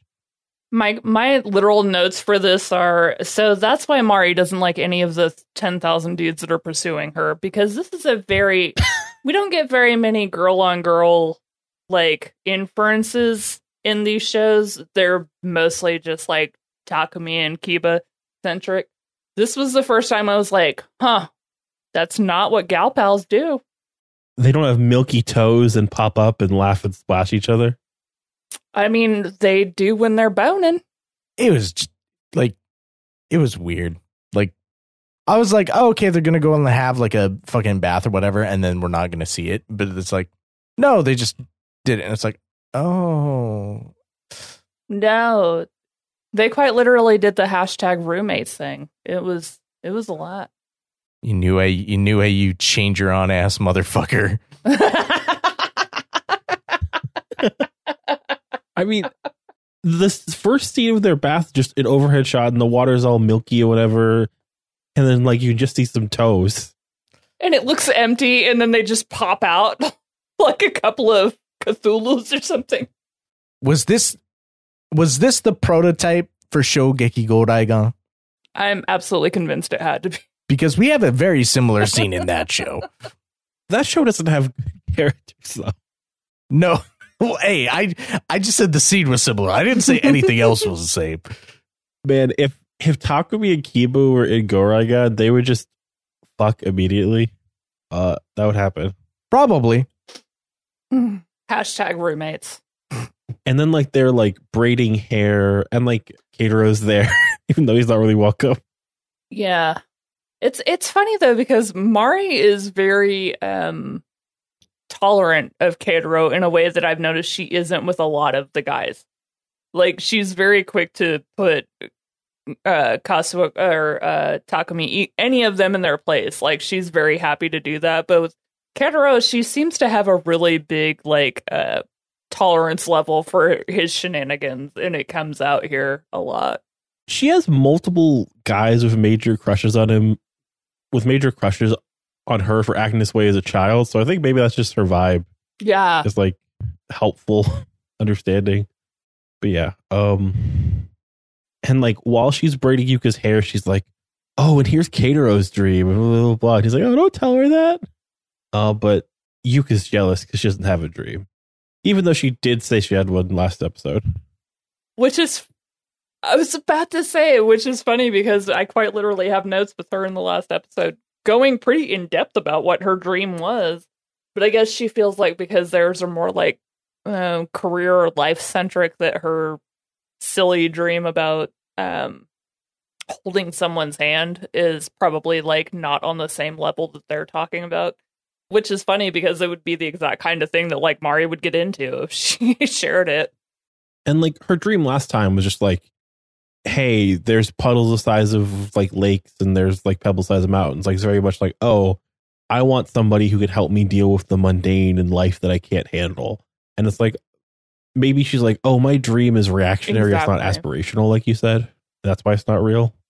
But then Takumi and Kiba go to beat the Prez. Which this guy's very available for a major conglomerate like president. I mean, he's probably not actually really doing anything. He really is. Yeah, true. He's just being evil in an office. Working in the corporate world, I've found that the higher up you are, the less you actually have to do. So he's probably at a point where he's like Musk level. Like he can be the CEO of multiple corporations and not do a goddamn thing except fuck around on Twitter all day. So if you think about him in that context, it makes perfect sense. There is a scene later where we see him just like with his sound system and he has 2 emails all day. And they're the most important emails he's ever received. Not to mention the fucking music that's playing. It's incredible. Yeah. It's like the most fucking evil intense. Bad guy, like generic evil bad guy music. Yeah. You know what you're supposed to feel about this dude. But like here, he's just like humans are too insular and discriminating, all this stuff. And then like self-defense. And then like Takumi's like, we're no different then. And the president's like, I once thought that same way, but humans will never acknowledge us. And then like we see a like second later, he has like fucking Gowser behind a pillar, like ready to hang out with them. Yeah, until we got further into this, I was kind of confused about whether or not Gowser had heard that previous conversation. We don't really get a lot of clarity on that up to that point, but I was very concerned that I was like, how is he playing both sides like this? Like, if Gowser clearly heard everything Takumi was saying up to that point. And Takumi and Kiba share like a Mass Effect like elevator ride down. And yeah, then Yuka and Keitero are cleaning up. What happens here? Aw, they have the cutest little flirty moment. What is it? Yuka sends a message to her pen pal Keitero, and she's sitting on the sofa, and then Keitaro answers his phone and reads the message out, and she's like, what the fuck? Like, that's the exact message I sent. So finally, after 40 episodes, they realize, like, oh, but that's the guy. Weird that we both had the same names and also had a pen pal and never ever noticed. Like, are you kidding? At least early on, they were using last names because they were like in a business relationship. But yeah, it does get ridiculous by now. Right. Yeah, as much interaction as they've all had around each other, there's no way that somebody hasn't slipped. You know what I mean? Like, it's just so bizarre that up until this point, neither of them have figured it out because they've been in such close contact. And like right before this, like, Keitaro says, oh, Mari's not here because she's probably like giving us space. Like, I have a crush on you, but don't worry, I don't anymore. And this poor guy. I kind of like that was I have this down in my moments of one of the like heart moments for me with Keitaro, because he quite literally says, look, he lays it out on the line for her. She's probably not around because she knows I have a crush on you, but he like goes out of his way to say, I'm not a creep, like, you can still feel safe here, I'm not going to do anything about it, like, it's fine. And it's such a sweet thing for him to recognize that might be awkward for her, but like do his best in his most awkward way to deflect that. Just be like, it's fine. Like, I'm not going to harass you. Yeah. And she's just horrified though when she finds out it's him. She's like, oh no, this guy? Oh God, yeah. Oh, not him.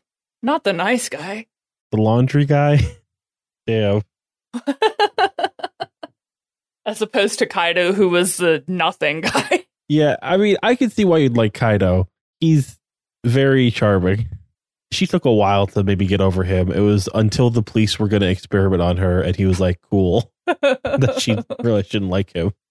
I was thinking about that today, and I think that part of the thing with Kaido is that so much of how he is probably, and this may be me attributing more to like the acting and writing than they maybe deserve credit for, but it kind of does make sense that Kaido would be the kind of guy that she would think she was falling for after how abused she had been, because he kind of like fits that whole dynamic of needing to be constantly taken care of, but not like really willing to give you any kind of reassurance.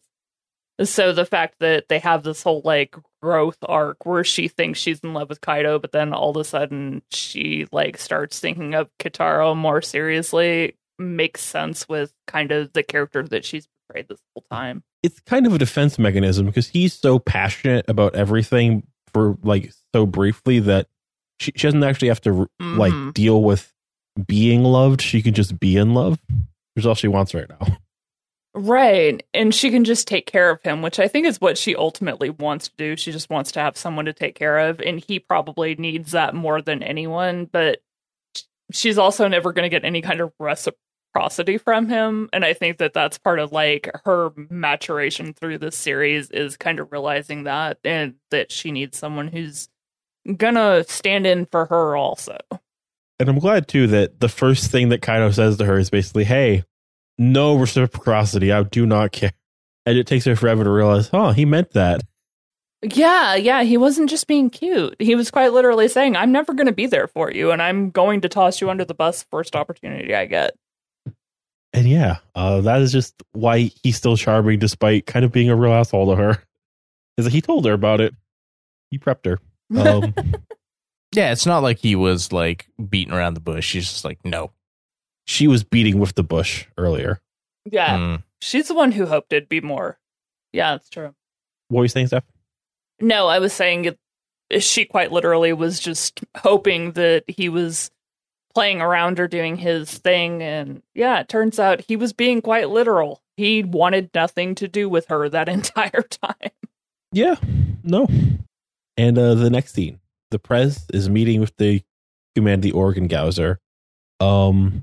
And then like he like asked them if they need an Orphanok because they recently captured one. And it's like, oh, cool.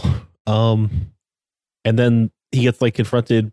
The president gets confronted by Sayako and is like, what are you doing providing aid to humans? He says he's curious. What will they do and what they can do? Once we know that, we can predict how the pending war will go.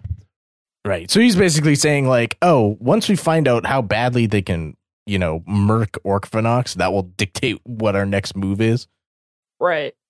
I thought that was kind of cool, though, because my first thought is, they're kind of playing his character like one of these warmongers, these people that profit from both sides of a war.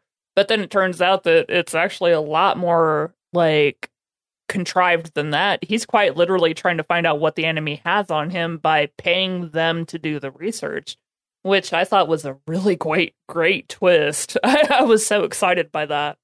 And this is kind of a thing that happens in Kiva, and I think like maybe that's why like the dark side were in business and like Changeron too. It's like, oh, like there's some continuity between these like races, these different shows, Right.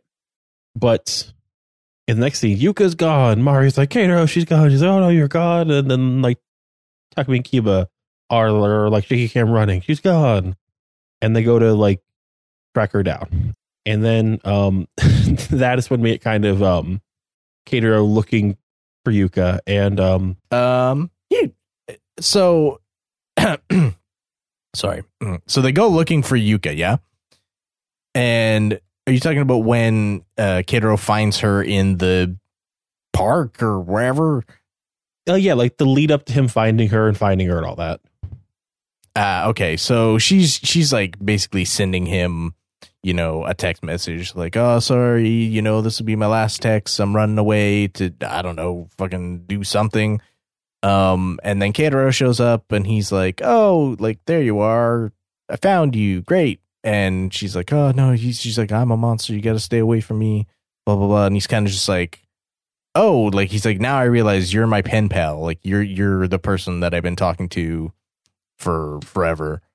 And because she texted him about like a like red balloon and feeling like a red balloon, like trapped in like branches. And then he sees it. Branches. And he sees it. And he's like, oh, okay. And then to fuck it all up, Psycho shows up and she's like, oh, you're gonna join me in Lucky Clover now. Look, as if that's ever worked at all before. Not even once. There's this great shot where they're both like framed by the branches they're caught, and it's like, oh, the red balloon, and you're caught, and can you escape? Yep. And then there's like a random action scene with Takumi and Kiba where they're like driving towards this armored car that I guess they knew to attack, and start shooting machine guns, and there's a cowboy on top of it. Yeah, a weird cowboy Orphanox. Because of course there is. What plant animal do you guys think this is? American. Okay. Yep. Armadillo. Bat. Oh. I can kind of see it. And they don't have any eggs though, so they have to fight him hand to hand. They should have planned. Those hadn't been invented yet at this series. Eggs. Oh, anti-cowboy eggs. Cowboy eggs. They hadn't been invented yet. And so like this Bat Cowboy guy, probably one of the most competent no names that we've seen by a mile. He's like around for a minute. Oh yeah, he fucking destroys them. And like Kato like tries to like buy time for Yuka, but Yuka transforms and like beats off Taiko, and like Kato's like, oh, like you're an Orphanox? Which I thought he knew as well, but whatever. I don't know. At this point, it's like people should know stuff that they don't, and it's weird. I feel like at this point they should just assume all of them are each Orphanox, and it would just save everybody a lot of trouble. But like Takumi and Kiba fight this cowboy, but then like he shoots the detective in the leg, and then Kiba stops fighting to decide, should I kill this guy? Should I fight this guy? What am I doing? It's a whole ass existential crisis. And the episode ends though with Kato hugging Yuka after she's like, oh no, you have to leave. I'm not human. Yeah. When has that ever stopped anyone? Especially him. Oh, yeah. I mean, I really liked Kato's response here. It felt very much like, okay, he's a man of his word, Principles. Yeah. Like, he will cheat on you with yourself that he doesn't know is you, but he still loves you. I mean, hey, it wasn't cheating. He didn't know. And it's not like they were dating anyway, so like, what fucking difference does it make? True that. Yeah, no, she just is like, oh man. Remember that random scene where she like looked at him while she was crossing the street really weird? Yes. What the? Yeah. She had like that weird, creepy smile. Yeah. What was that? He was with the other girl that tried to give the Delta gear to Takumi, and she saw him like, oh, you're cheating on me, huh, Keitaro? Oh, was that what it was? I thought it was implied she's like, oh, finally, he's off my back. He has a girlfriend, and I don't have to worry about him anymore. That's how I read it. Maybe I'm wrong. She smiled like a praying mantis. That's why it was confusing. Yeah, it was a little bit weird. I'm not sure. But episode 44 is called Final Mail. That sounds good. That's a positive thing, right? Final mail? Yep. Mine says final text. Well, I mean, same difference. I bet you it's actually called final mail in Japanese because that's what they would use. Makes more sense. Yeah, I'm going off of the Kamen Rider wiki. So, right. Okay. Kiba snaps out of it and helps Takumi turn the cowboy's guns and like shoot him. And then we see Keitaro hug Yuka and the OP goes. And then we see Yuka and Keitaro talk. And what's their conversation about? So it's Keitaro and Yuka? Yeah. They're like, he's like, oh, he's like, I'll help you and whatever. I'll make you not realize your dream. What does he say? You shouldn't. Specifically. You shouldn't. I should. He's like, I should. He's like, I'll only cause you trouble. He's like, I really believe that humans and Orphanox both deserve to be happy, and I can handle a little trouble. And then the face Sayako makes. Yes. When she walks away, it's just like the greatest face of disgust I've ever seen. It's fucking hilarious. Like, she's just like, ew, gross. You can't last like this forever. It's really funny. And like, it's such a like rom-com, like Han Solo ending line to be like, I can handle a little trouble. Yeah. It's like, shut up. No, you can't. And like, that's probably like his crowning moment of like, yeah, I was really cool here this one time. That was probably the last moment he got to like actually feel like a superhero, even though he's surrounded by them. Yeah. Just her face, just utter like Sayako's just utter look of disgust here. Like she pulls this face and she's just like, ew, gross. She's incredible. It's kind of criminal that there wasn't like a like major scene with like her and Gowser as like villains together, because they would have killed it in a show if they got to do this. Absolutely. But Kiba apologizes to Takumi for freezing, and then that's when Kiba's like tired of fighting to protect humans. Then like that's when Takumi's like, have you forgotten you believe in humans and Orphanox coexisting together is your dream? You don't sound like the man I fell in love with. Exactly. And just gets a call and then like tells Kiba they brought Yuka home. Then you, David, sounded like you wanted to talk about the scene of Mari smiling at them being cute. Oh yeah, okay, God. So she's just like smiling at them. She's like, they're so cute together. And she's just like, they're like, someone gets burned and then they both get burned and then they blow on each other's fingers. And she's like, well, it's completely my fault. She's like, it's so cute. And then she like goes to walk upstairs and just like eats it on the stairs.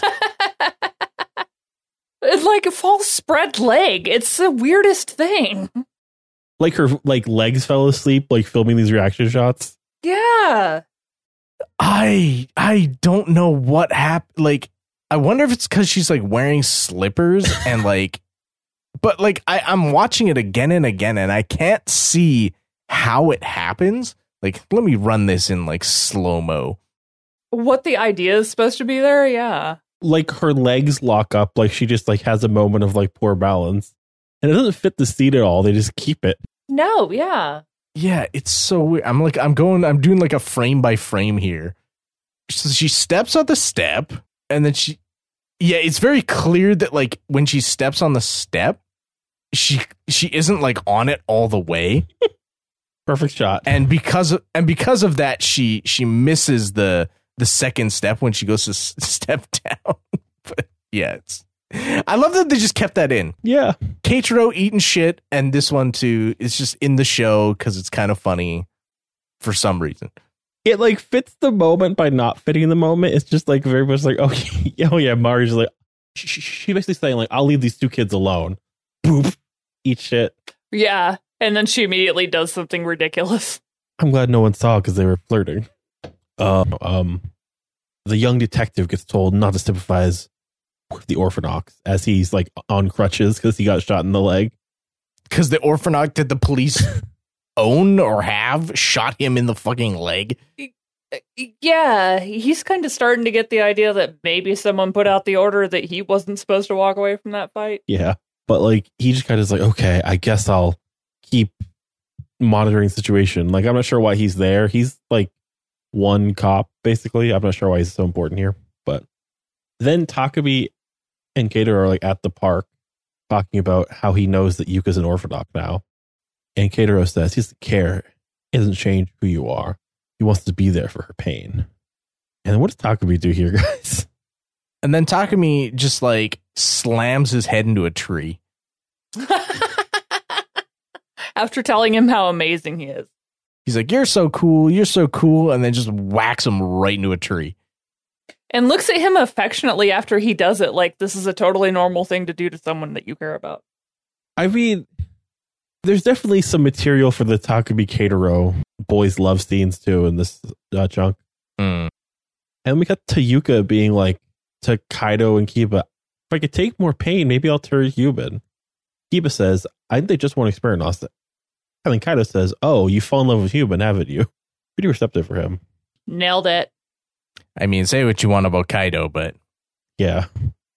Yeah, he's got his moments. Mm-hmm. And Kiba's very much against it, but she's just like, oh no, what about my love? What about it? And then Kaido has a random scene of him just hanging out in the city. Yeah, he gets... I swear I've seen this guy that punches him too. Like, was he an evil bad guy earlier in this series? Oh, I'm sure. I'll look, I guess. But what happens here? Yeah, he seemed like just a generic bad guy. He gets punched in the head, and then he's like, he's like, I'm gonna beat you up, and then he's like, no, you know what? I'm just gonna stay on the ground. He's like, I'm tapping out. Good, go away, get out of here. He's tapping out. Yeah, I'm not seeing any stuff for this guy. He might just be a dude. I don't know. Then we have a little meet cute with Yuka and what is it called? Keitaro. And Keitaro's like, oh, let's go on a date. And then she gets a message from Kiba, and she's like, or not a message from Kiba. She remembers what Kiba said, and she's like, I don't know. I mean, it's like a tiny little like aside thing. Like Keitaro to the plot of this movie or plot of the show is like basically nothing. Like doesn't really need to exist here anymore. As much as I hate to say it.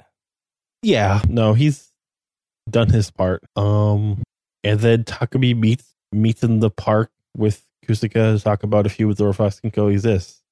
And of course Kusaka's like, the day will come where we fight again, but first I must go avenge my murder. I had no clue what he was talking about for a minute. I like forgot that he knew who did it. Wait, does he know who did it? Yeah, it's Kidazaki, remember? Oh, right. Yes, right. Yeah, the fact that we all forgot probably says something. But then Mari and Yuka meet, and they have a cute moment. Definitely leads to like credence to your everyone's having gay love stuff. Yep. There's a reason Mari doesn't like any of those handsome boys that are chasing her around. That's fair. She only likes Kiba and probably Yuka at this point. But she texts Keitaro back and agrees to hang out. And he's like, yeah, at home. He's like just so excited. And then we cut to the orphanage where Kaido's just watching. Yeah. The kid get planted. Yeah. I think Bahara is doing a bad job if 4 kids can get like planters full of water and pour them on another kid. Yep. What a shocker. He's mediocre at everything he does. Is this his part-time job? Yeah. Working at an orphanage. Yeah. Yeah, it's a really low. They don't care how much experience you have when you work at an orphanage. Which is probably actually true in some places, but you know. Then Hero hops the fence and runs into Kaido, and Kaido just takes him. And he's like, it's time to avenge our murders. Let's go. As one does. And without sounding creepy, question mark? Like, why now? Why? Why now? Yeah. Is it just because he knew where Kitazaki is? I think it's because he's kind of having that existential crisis because he pointed out that Kiba and Osada both kind of like had these transitions and he hadn't changed yet. So I think it's supposed to be kind of pointing to that. But that's really fucking extreme to go from I hate the orphans to let me steal one. Yeah, because there's like two things here. Like one is Mahara comes to go avenge, and then one is that Kaido gets Teru, and then like we see his shadow being weird. And what do y'all think of his shadow? Yeah. Oh man, I wasn't sure because it definitely didn't have the same like the standout quality that the human Orphanok kind of monsters have in the battles. So I was really curious to see what happened. It's like only his eyes, right? And it grows. Yeah, and it was like a tiny little part of his face or something. Yeah, so he has a like weird shadow here. It comes back later, but I think I've put it together just now. Want to save your thought for the end, or Yes, I'll save my thought for the end. okay. But then Takumi's just talking to the G-Man, which is kind of funny because it's Gowser, but is like he just says it's all a misunderstanding, and like we're trying to foster peace. Come bring your friends back. We'll make them believe that they're like still human. Yeah, it'll be all good. Don't worry about it. Kato gets a haircut, and Mari takes too much off. Because he won't quit squirming. That's kind of the part that made it funny for me is like he's so nervous about having his haircut that he's freaking out all over the place, and she ends up taking a huge chunk out of his hair out, but trying to cover it up. It's a free haircut, you know? Yeah, don't complain, motherfucker. Exactly. Chill out, guy. And then the next scene with Takumi, what happens, Steph? Oh, God. Okay, so let me see. He just got done getting his haircut. So this is the part where He's talking to Kiba and Yuka on a hill. oh, God. Yeah, they're in them for some reason. Okay, I'm going to be perfectly honest. For some reason, my subtitles cut out at the end part of this episode, so I missed all of this dialogue. I was entirely trying to go off of like whatever, how everybody was reacting to everything. But anyway, it looks like he's talking to Kiba and Osada, and they're kind of trying to come to some sort of agreement. But then all of a sudden, they start getting fired on again. He's trying to tell them. Turns out this fucking militia has like snuck in there. They've like done some kind of like old school Vietnam movie bullshit. They're like hiding in the bushes and like they've got camo on their guns and shit. And all of a sudden they just like go crazy firing on these three. Because what Takumi's saying is, hey, we can trust them. And then immediately they like ambush them for no reason. Because he had talked to the younger police guy, and the police guy's like, oh yeah, you can trust us. But the police guy the younger police guy doesn't know what the fuck is going on. Like, not really. He doesn't know he's a pawn. Yeah, no. He's just going off of like, well, I'm police, you can trust the police. We're good people. It's like, yeah, because that's historically been the case. It's even more perplexing though, because he talks to like the younger guy earlier. His last scene, he was talking to the like head guy Gowser, who said, oh yeah, we won't try and hurt you. So I'm not sure why they were jumped like this. Except for the fact that kind of up to this point, Gowser's kind of made it clear that he's willing to step on anyone to like get what he wants. So unless that was just like another, well, this is kind of how humans are. Like they're willing to say anything to fuck you over. And what happens to Kitazaki next, David? To Kitazaki? He's walking at the bar. Oh, he has a rough day. Yeah, he's walking in the, I don't know where this is, in the bar? Yeah, this is in the bar. He's in the bar and he's walking in there and fucking Kuzuka just like comes out of the shadows like, I'm gonna get you. I'm Batman. And Mihara shows up behind him. He's like, oh, you brought a friend. Let's go fight. I'm gonna make you swell like piggy boy. And from here, the fights kind of get intertwined. Like the cowboy shows up at the ambush, injures Yuka. Oh man, the cowboy is so cool, man. He like shows up and he's just like blah blah blah blah blah, and he like crosses his arms and like shoots people. I'm like, oh man, this guy's cool as shit. And like, it's the perfect crime because like they're like, hey, who killed all these police officers with guns? Was it this monster that's a bat? That doesn't make any sense. It was friendly fire, right? Well, it's just like, did you ever watch the Boondock Saints? Those movies? Yeah.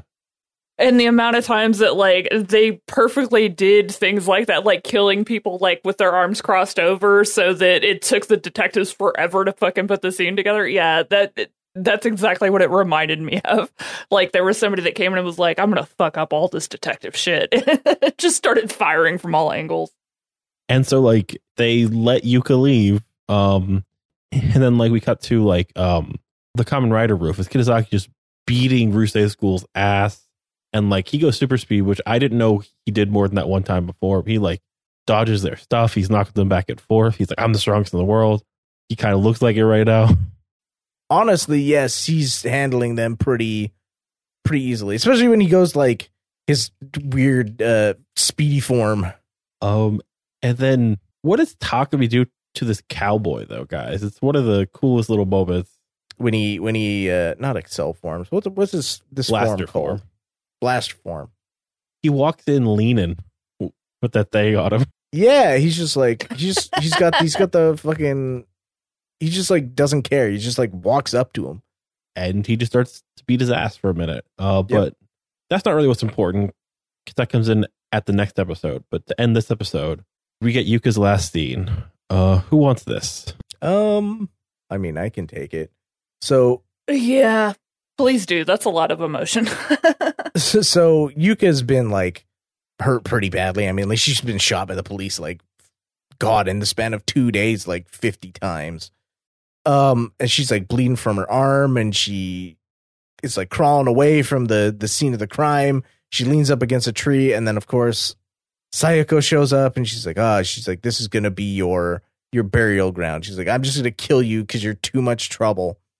And she can't transform to save herself, and Sayako just fucking kills her.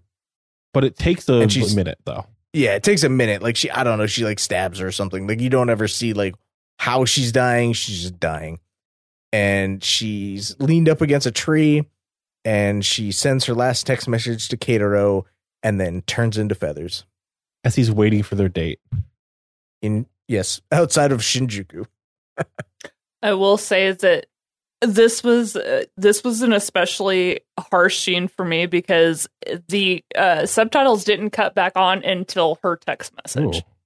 So to go from watching all of that happen and not really have the context of what was happening verbally to just suddenly have her writing this very sweet message to Kirito, I was having a lot of emotion during this scene. It was very intense.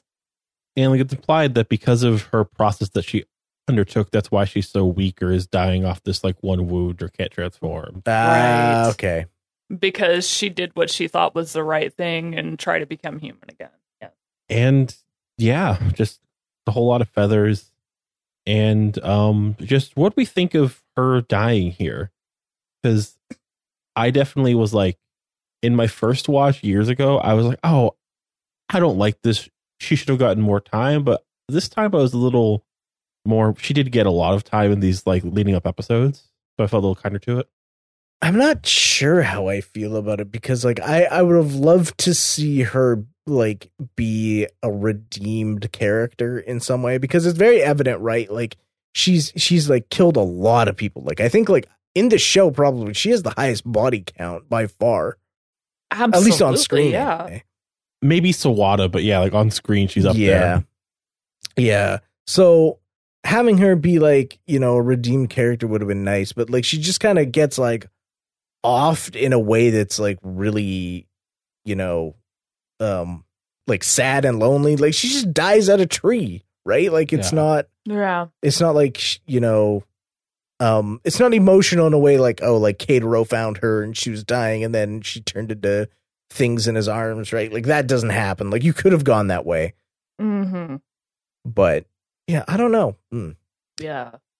It's tough. Like, of course, the romantic in me wanted her to get to have the redemption and the happy ending with Keitaro and them like running the laundromat together and her finally getting to have like something for herself. But on the other hand, I also understand like from a writing perspective how much more impactful it is to have her character kind of go out this way. I like I said, I wish that she could have something better, but this wasn't the worst ending for her because she still did get to have her like couple of real moments with Keitaro, and she got to have her romance, even if it was one-sided with Kaido, and you know, she found a good friend in Kiba. Like, she had her happy moments. I kind of wish there'd been more of them, but I get it. It's not the worst, but it's not like the best storyline I would have hoped for her character. I remembered it being a total fridging, which it wasn't. It was, she had an arc up to her end, so like it was a little out of nowhere, but like it didn't seem like it was happening just for somebody else's story here, which I like right, which is a lot for the time period, maybe. But yeah, it's definitely like I wish she'd gotten some of the time that went to weird little plot lines. Like, man, Mihara is so cool, right, guys? Yeah. Yeah, especially that scene where like he's talking about going to work in an orphanage and Kusaka's just, as he always is, just cleaning his car. Yeah. Okay, well, that could have definitely been used someplace a lot more impactful. I think like also this is just like, like what's that like Edgar Allan Poe quote? Like the most beautiful thing in the world is like, or the most poetic thing in the world is the death of a beautiful woman. That's also kind of what they're trying to do. Be like, oh, it's so poetic. She was a woman and she died. I get that, but her character was already kind of just poetic in her tragedy. They really didn't have to do the death thing, but I get it because I know how these shows go. So it's easy to forget like where that character started, right? Yes. Like thinking back on it now, it's like, oh yeah, like she was in like an abusive family, nobody liked her, she got bullied at school, she literally got fucking murdered. Like, yeah, okay, like I understand why she's a little bit like, fuck you guys. Yeah, she's a bit deranged, but understandable. I don't think this show is trying to be like, this is what happens to teens on the street, but like that's kind of the vibe her story is. Like, this is the not happy ending of somebody who was like screwed from the start kind of thing. Yeah, it's almost like they used her character to subvert that idea of people getting a happy ending. And it feels like it wasn't really necessary except to achieve that plot point. And I think that's why I don't like it that much, because it doesn't really serve anything for the series. Yeah, she was like a cautionary tale of this is what happens when you don't have any support structures. Your parents don't love you enough, I guess. Kind of feels like no matter what she did, it was her fault. So it sucked all the way around. More like no matter what she did, she was doomed, I guess. And that wasn't her fault, I guess. Yeah. Is where I take it. Yeah, that's a good way. It's a little just like also just let's have this character not be able to stop her own death, which is We're going for the Emmy here, guys. She's got to die. You don't understand. No, it will reverberate, as we see in last episode, 45, King's Awakening. I think more than anything else, we have a lot of events through this series that have triggered some really big moments. I think that her abuse and death start to set off like the events for this show. And this is where we start to really see it take hold. Yeah. Because Kiba runs away from the fight as Takami's beating up the cowboy, but more police show up, so Takami has to jetpack away and the bat gets away. But Kiba finds... Is that the first time we've seen the jetpack? I'm sorry to interrupt. That was one of my questions. He used it when he like cut the bus in half, the train in half. Yeah, the first time he used it. Oh, that's right. Okay, sorry about that. And this is only the second time he's used it, I think, actually, now I'm realizing. Yeah, I think so. It's the only time I remember. Which is cool, because it was kind of an oh shit moment when he like pulled it out. Yeah. It wasn't him trying to be heroic at all. It was just quite literally him going, I'm going to die if I don't do this. But Kiba finds this feathery tree in the dust of her phone and gets a very shaky cam. It's the most shakiest of cams as he screams. and passes out. He has so much emotion in this scene. It's incredible. He's got like snot coming out of his nose and stuff too. Yeah. Oh, yeah. And a man finds him right before Takumi pulls up and also finds her gravesite. I didn't love that Takumi didn't tell anybody about this, though. Yeah, he had other shit going on. Yeah. But to cut back to cool fight scenes, Kusuga and Mahara get up after their 8th beating. We need to kill him no matter what. Then they get knocked back again as they try to ride a kick but fail, and they are defeated. But their dad, Hanagata, the goat, shows up and stops Kidazaki. The goat. I mean, he is. He is a goat. He's literally a goat.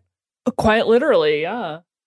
And he like has his own super speed, so like he blocks like Kitazaki's super speed. He fights him normal and just tosses him away, which is a cool bit. Is that it? Have we seen him before and I just missed it? Once. Because I really got the impression that once again I was seeing something that I should know what it was or who it was, and I was not. Do you remember the first time that Takumi and Kusuga went into the underground laboratory and they're like, what the hell's all this shit? And they found the people with the belts. Yeah. Yeah, he shows up there. Oh, gotcha. Okay. And remember when he told Kusuga, he's like, you need to fight for the guy. You're right to party. I don't know. Yeah. Okay. Yeah. That explains why he kind of looked familiar, but I would. He's been talked about way more than he showed up because he's like the former president before like Murakami. Gotcha. And he manhandles what's his face? He's the guy that went crazy. Kidazaki, yeah. Oh yeah, he doesn't give a fuck. And then we see Takumi goes up to where Keitaro was on a date and he's passed out at the pole they're going to meet at. I love that they shot this kind of like in a guerrilla way because this is like one of the main entrances to Shinjuku Station. So like it's very clear that they like could not get a permit to shoot in front of Shinjuku Station to shut it down. And it looks so cool for it, not having that. Right. Yeah. And man, Keitaro's so excited when he wakes up and he's like, oh, it's Takumi, not Yuka. But they walk home and he's like, oh, it's okay. I just got dumped. He tries so hard to be positive about it. He's such a sweet baby. And Kusuga wakes up a little less gently because he's on some rocks. Yeah, he's had a rough day. And Mahara's like, that was our dad. And he's like, oh. And then we see Kaido is trying to eat cup noodles with this kid. And the kid's like, I hate fucking cup noodles. And also, he takes up the whole bed. Kid's just kind of a dick all around, huh? And more creepy shadow time. Yeah, his weird, like, extended shadow where he's, like, already a full-grown person.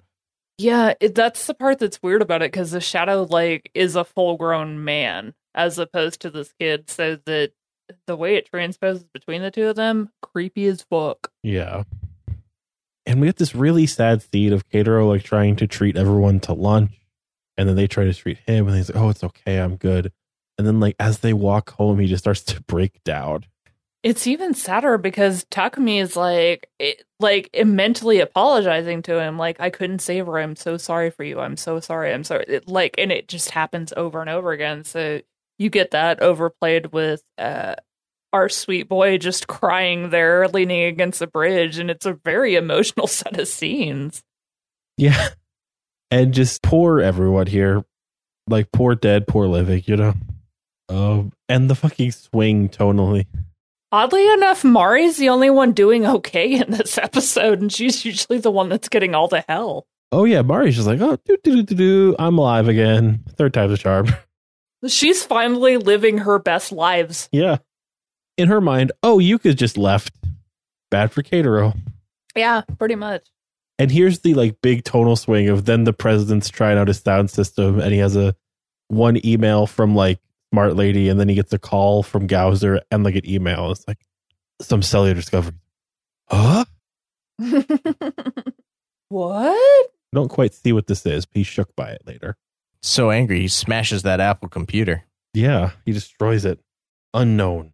Bad. Well, and we never really get an explanation. We get some like really fancy on-screen graphics where a bunch of cells are supposedly moving back and forth really quickly, but nobody tells us why that matters. Yeah, not yet, no. Though, pretty cool how well the show has kind of just lined up into arcs in these 5-episode chunks. Like, it's like and here's the final arc is really starting here.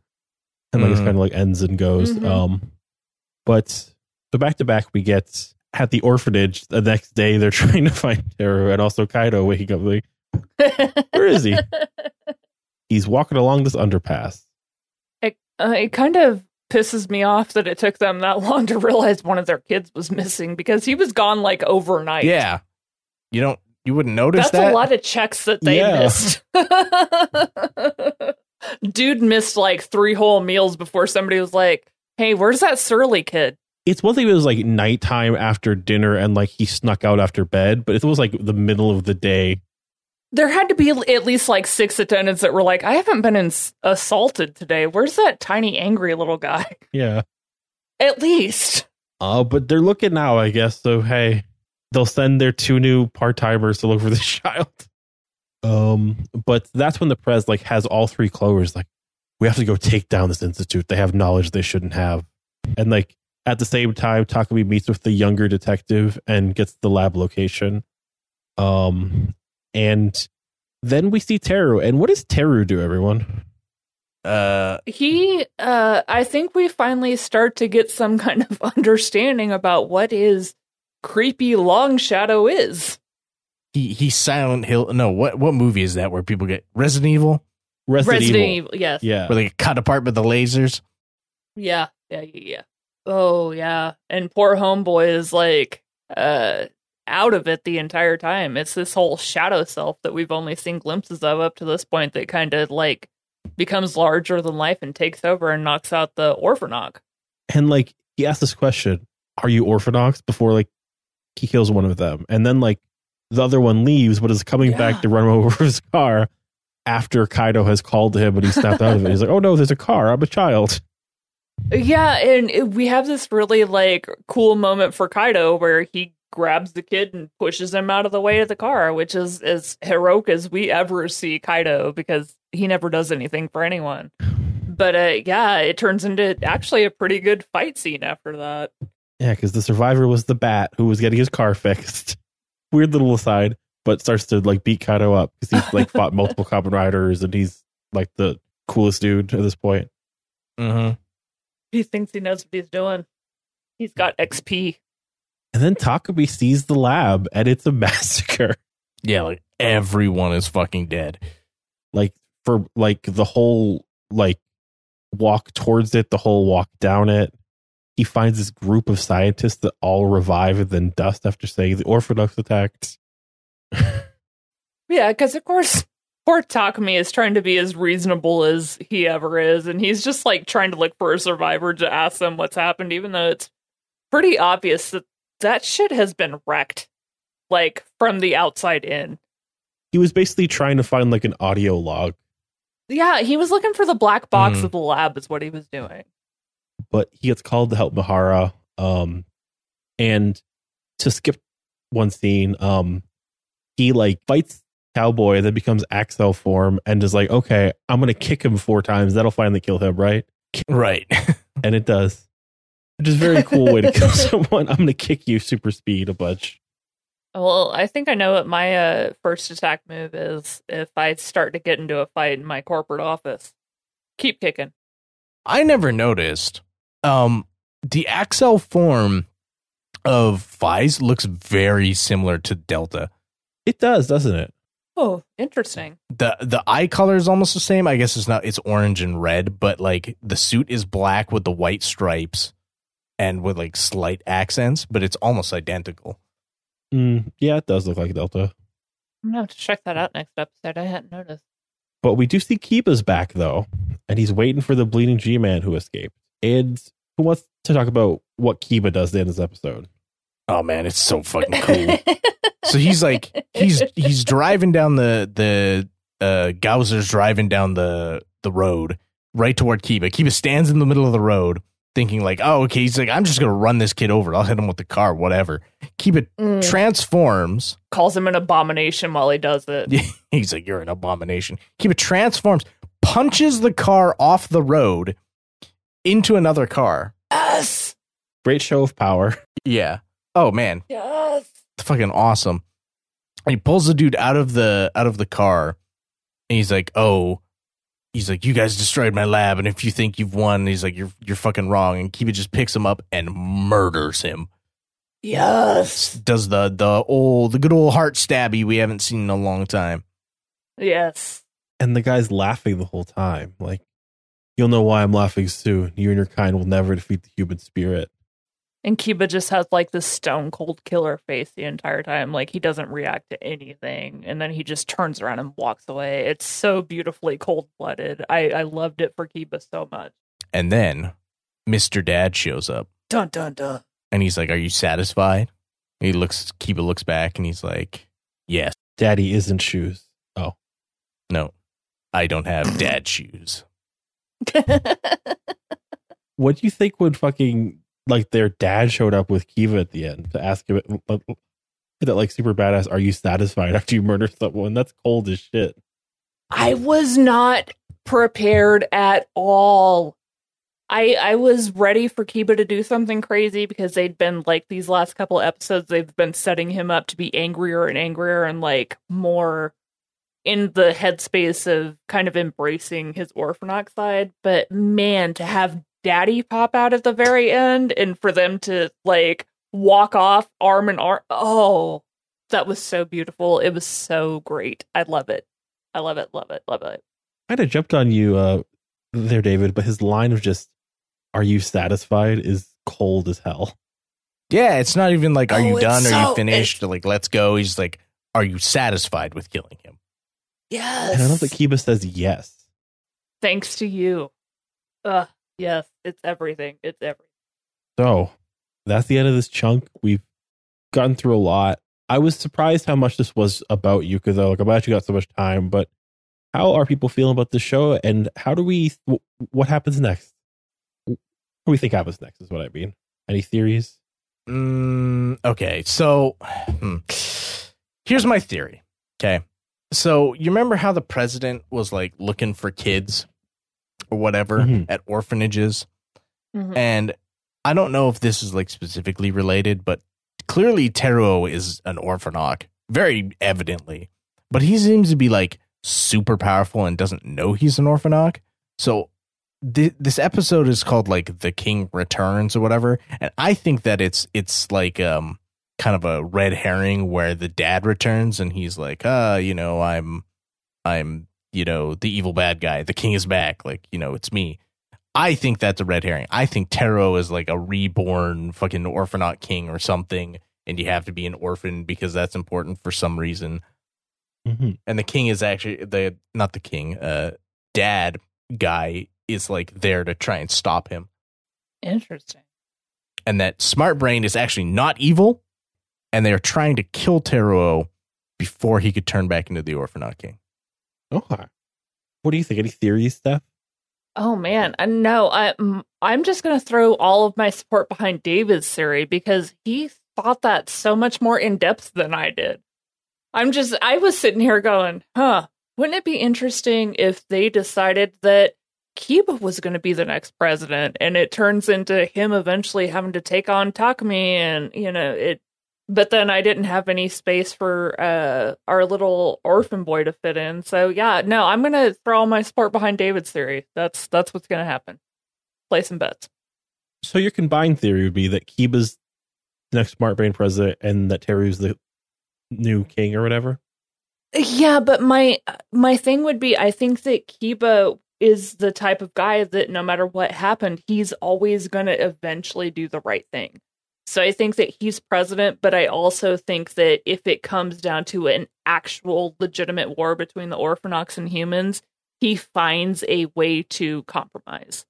I think that even no matter how angry he is, no matter how much he wants to avenge Asada, I think that what's going to eventually always win over for a character like Kiba is his perceived duty to his humanity.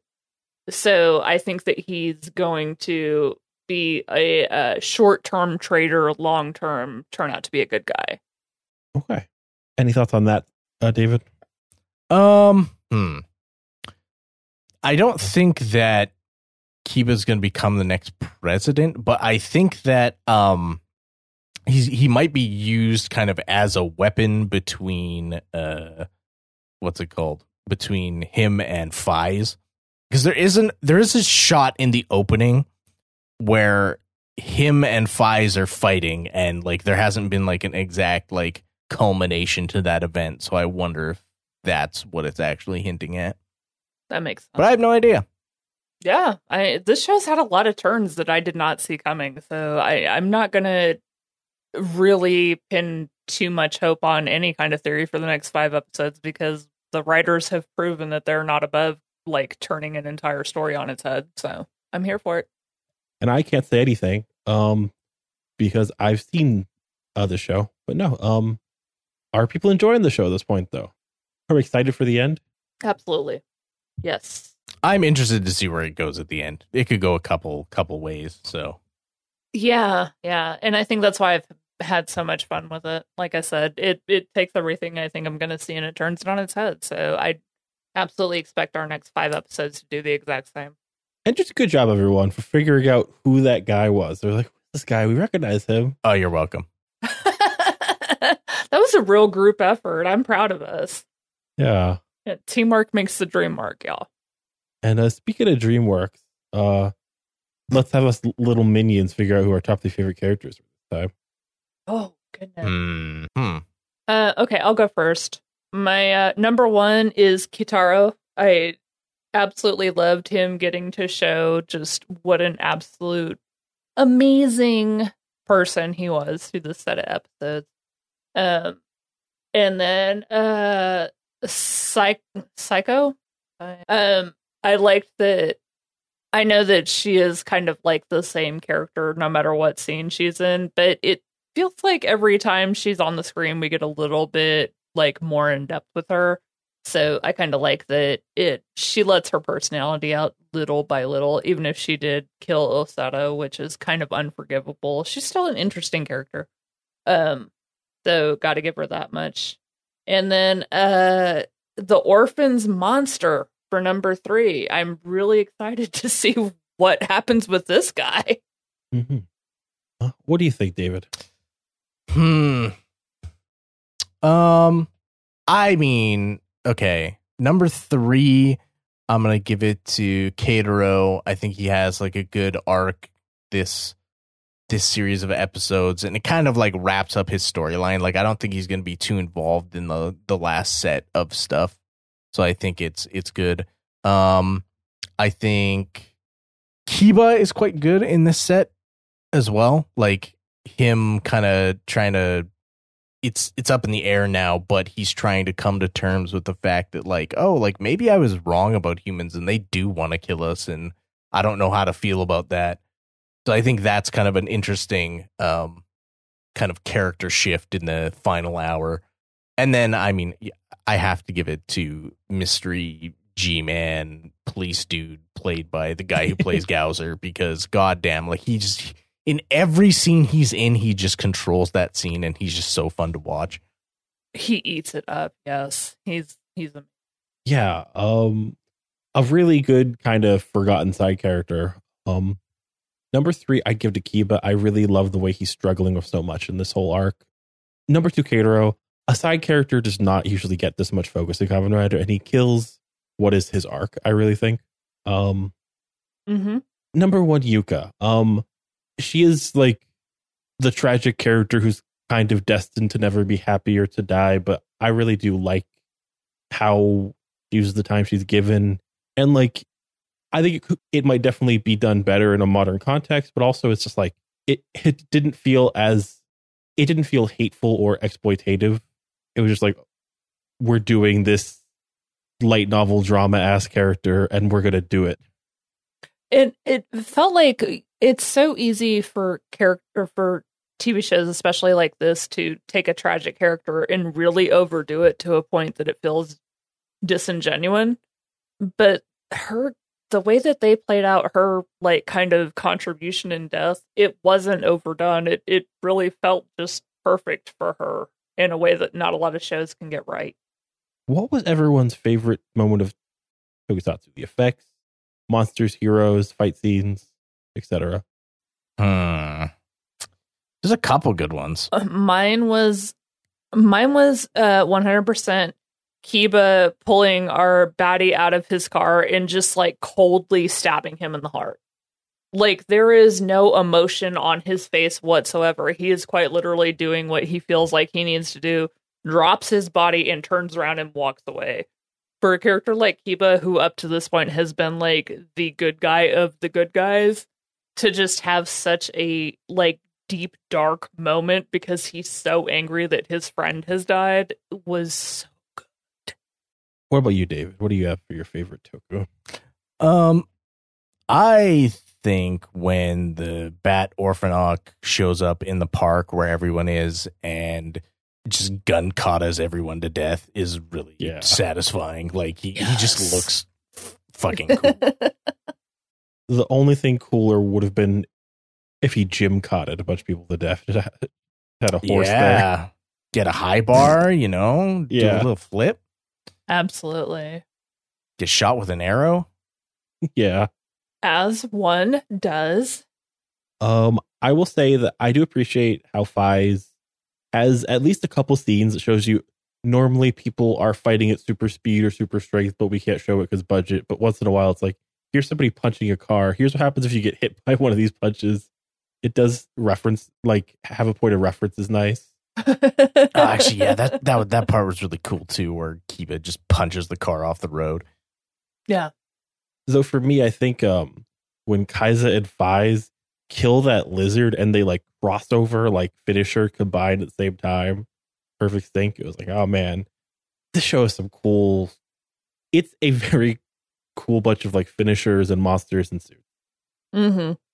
They've got a good formula. Yeah. What was everyone's favorite outfit this time though? That one's a little bit harder to answer. Yeah, not a ton of new ones this time. I like leather jacket Keitaro. Mm-hmm. When he's waiting for when waiting for Yuka. That's mine. What about you, Steph? Oh man, it's so tough. Why don't you give us yours and I'll keep thinking on it for just a second here. It's hard. I'm gonna give it to we don't get a name for Gowser G-Man, but his whole like I'm a leather jacket top government agent dude outfit is so it's kind of iconic. Like, it's just like a great look because he just shows up and he has these stupid sunglasses and like the lights behind him and his sunglasses are like all crooked, so he just looks like the most fucked up man imaginable. But he sells it, I think. What do you think, Steph? Yeah, unfortunately I have to agree with you. I can't think of anything better because, just like I mentioned earlier, he pulls off that entire like Matrix thing with a long leather duster. I don't have any more original answer than that. Yeah, you're right. He nailed it. No, it's a good one. But just to keep everyone on track though, next time, Kamen Rider Faiz episodes 46 through 50, and we talk about our next set, answer some questions, and finish off the TV show. We still have the movie though. Boop, boop. Dark ass movie. It might make more sense now. It might make less sense now, Steph, honestly. It really might, because I'm remembering back some of the scenes I saw. Now I've got kind of like that confused dog head cocked to the side, like, Mm-hmm. I'm definitely gonna have to revisit that and find out what was happening. But so that's in 2 weeks, and for now, well, let's plug like a bear and say, where can we find you, Steph, when you're not talking about Kamen Rider? You can find me on www.arcademilitia.com. You can find me on Threads and Instagram at nobodymuch. I will be perfectly honest, I'm just not on social media a lot anymore. Me neither. But if you send me a message, I will absolutely do my best to answer it. And if you have more in-depth questions, absolutely email the podcast email address here, because Kip is a lot better at checking his email than I am. So that's my plug. David? You can find me on the Tokyo Fresh podcast.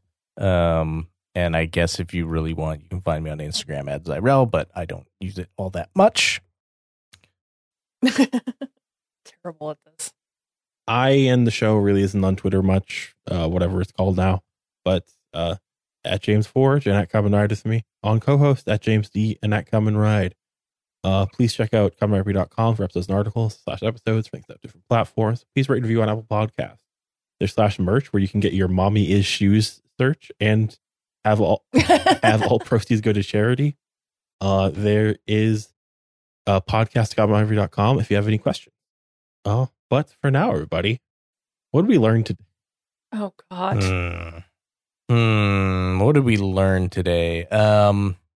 Don't trust take your mommy issues out on other people. Yeah, don't trust anyone. That's true. With anything. It's your lesson, Steph. Oh God. If you're a pen pal with someone, get their first and last name and maybe compare it to all the people that you're directly hanging out with day in and day out and actually living with. Might save you some trouble in the long run. Just saying. Especially in case they're a serial killer.